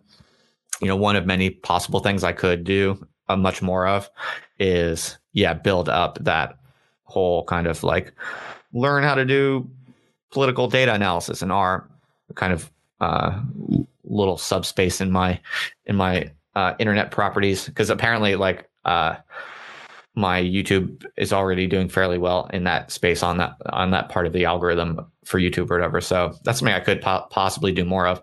I mean, if people are actually interested in that, I don't know. I can't imagine many of you listening to these would be interested in that, but it would definitely be useful to know if you are. So definitely let me know. But other than this one person whose name is unpronounceable because it's just a bunch of strings of letters, I'm not sure there's too many people very interested in that. Live streaming is doable in principle, says Marco. You just have to implement the video and audio code and plug two Urbits together. Oh, sounds easy. I'll do that tomorrow. Let's see what else.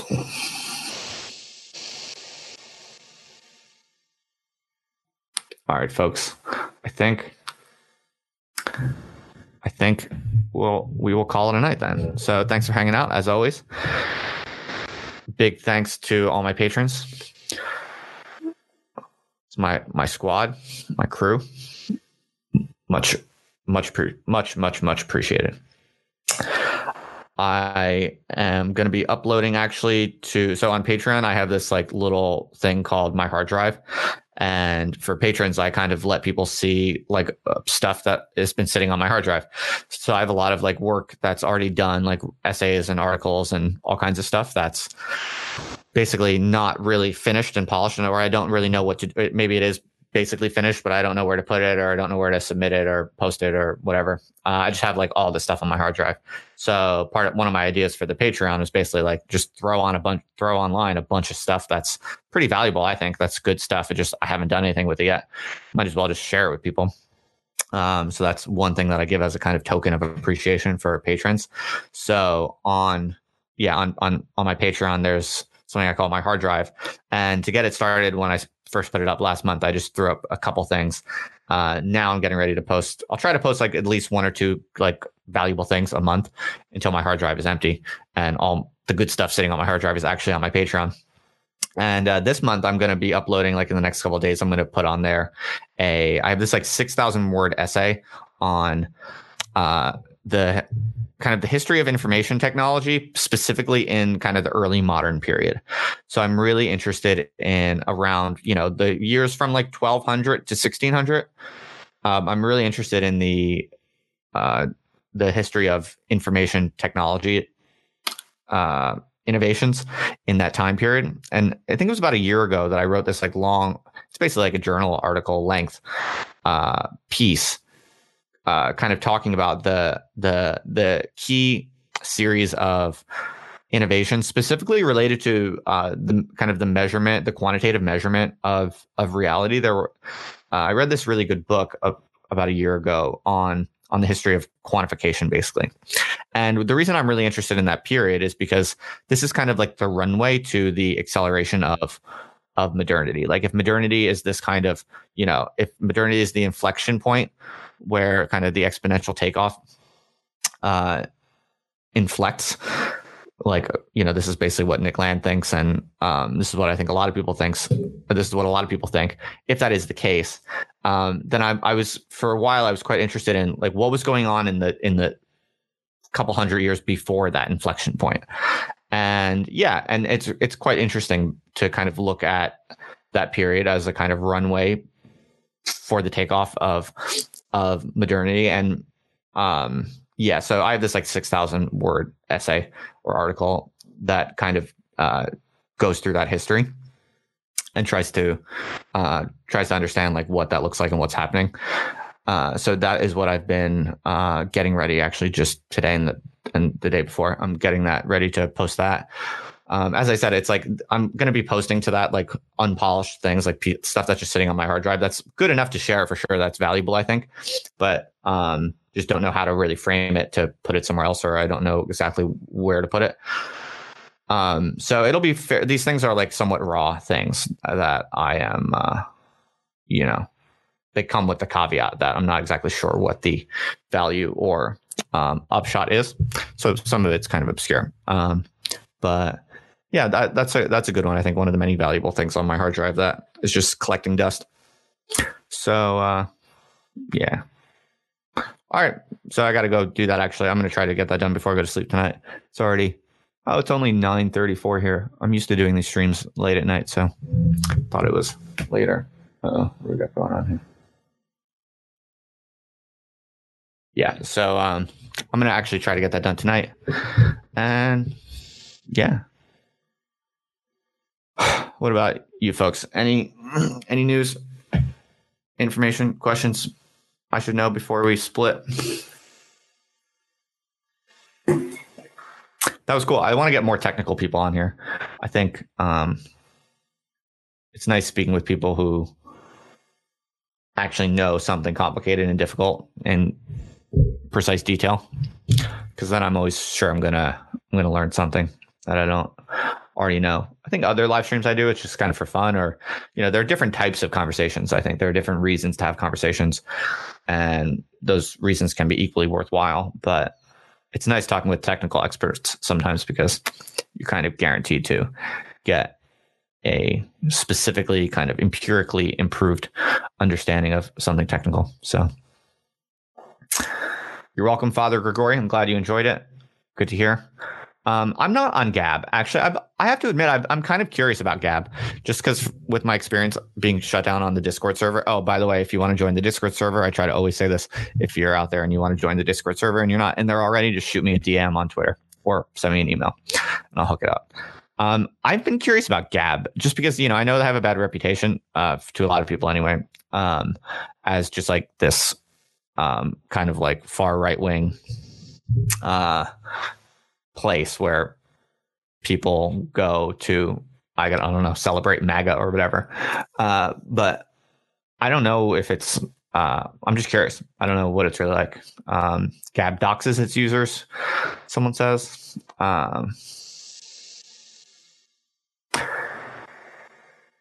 EV wants my clothing items. That's a little strange, but okay. Gab has censored stuff. Okay, so Gab is not as like radical free speech absolutist as you might think, I guess. Yeah, I've been thinking about signing up just to check it out, just to go on there and have a look around, see what it's like. Marco says it's like their intent is to be this First Amendment place, but it seems like they suffer from the witches not hunted here effect. Interesting. Right. I could imagine they attract or select for strange figures, but I'm not judging it. I'm not prejudging it. I like I said, I'm kind of curious I'm curious about getting on there actually and just having a look around and seeing what it's like. Personally, I think my Discord server is pretty dope. I think like the community that's emerging there has been pretty good and seems to be getting better. So yeah, I'm quite content, I think, with that for now as a place to chat with people. But yeah, Twitter, I mean, it does seem like Twitter is going down the drain. I think like probably it'll get worse and worse until there'll be some sort of critical moment where there's mass defection to something else. I'm not sure that's going to be Gab, though. It's a good question what it will be. Yes, Marco, come on by the Discord, say what's up. But there's a new one, so just keep that in mind. Let me know if you need invite. Someone says the only thing they had going for them was the free speech absolutism, but they don't even subscribe to that in practice anymore. So it's definitely an echo chamber.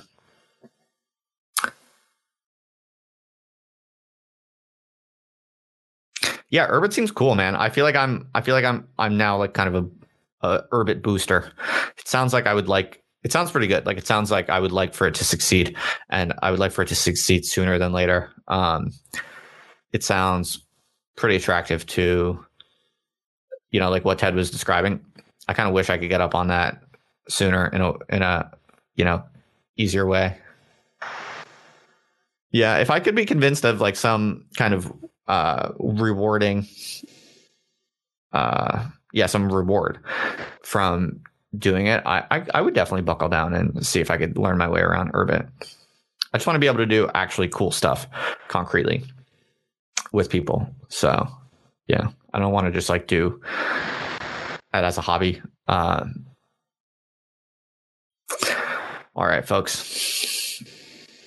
This is where we part ways for the evening. Thank you for hanging out. As always, it's been fun. And as I said, I think the last time, I'm currently spending a lot of time sending out emails right now. So I'm quite confident that we will have some killer guests, even more over the next few weeks and months, because I'm putting out a lot of emails. So even if some of them are too good for me, or think they're too cool for me, or think I'm too problematic, or whatever the case might be, we'll get some good people for sure, no doubt. We're going to have Reza Negarestani sometime in the next few weeks. That'll be exciting. And yeah, I'm pretty sure we got some other cool people coming up. I'll keep you posted. But yeah, thanks everyone. Take it easy. I wish you all the best.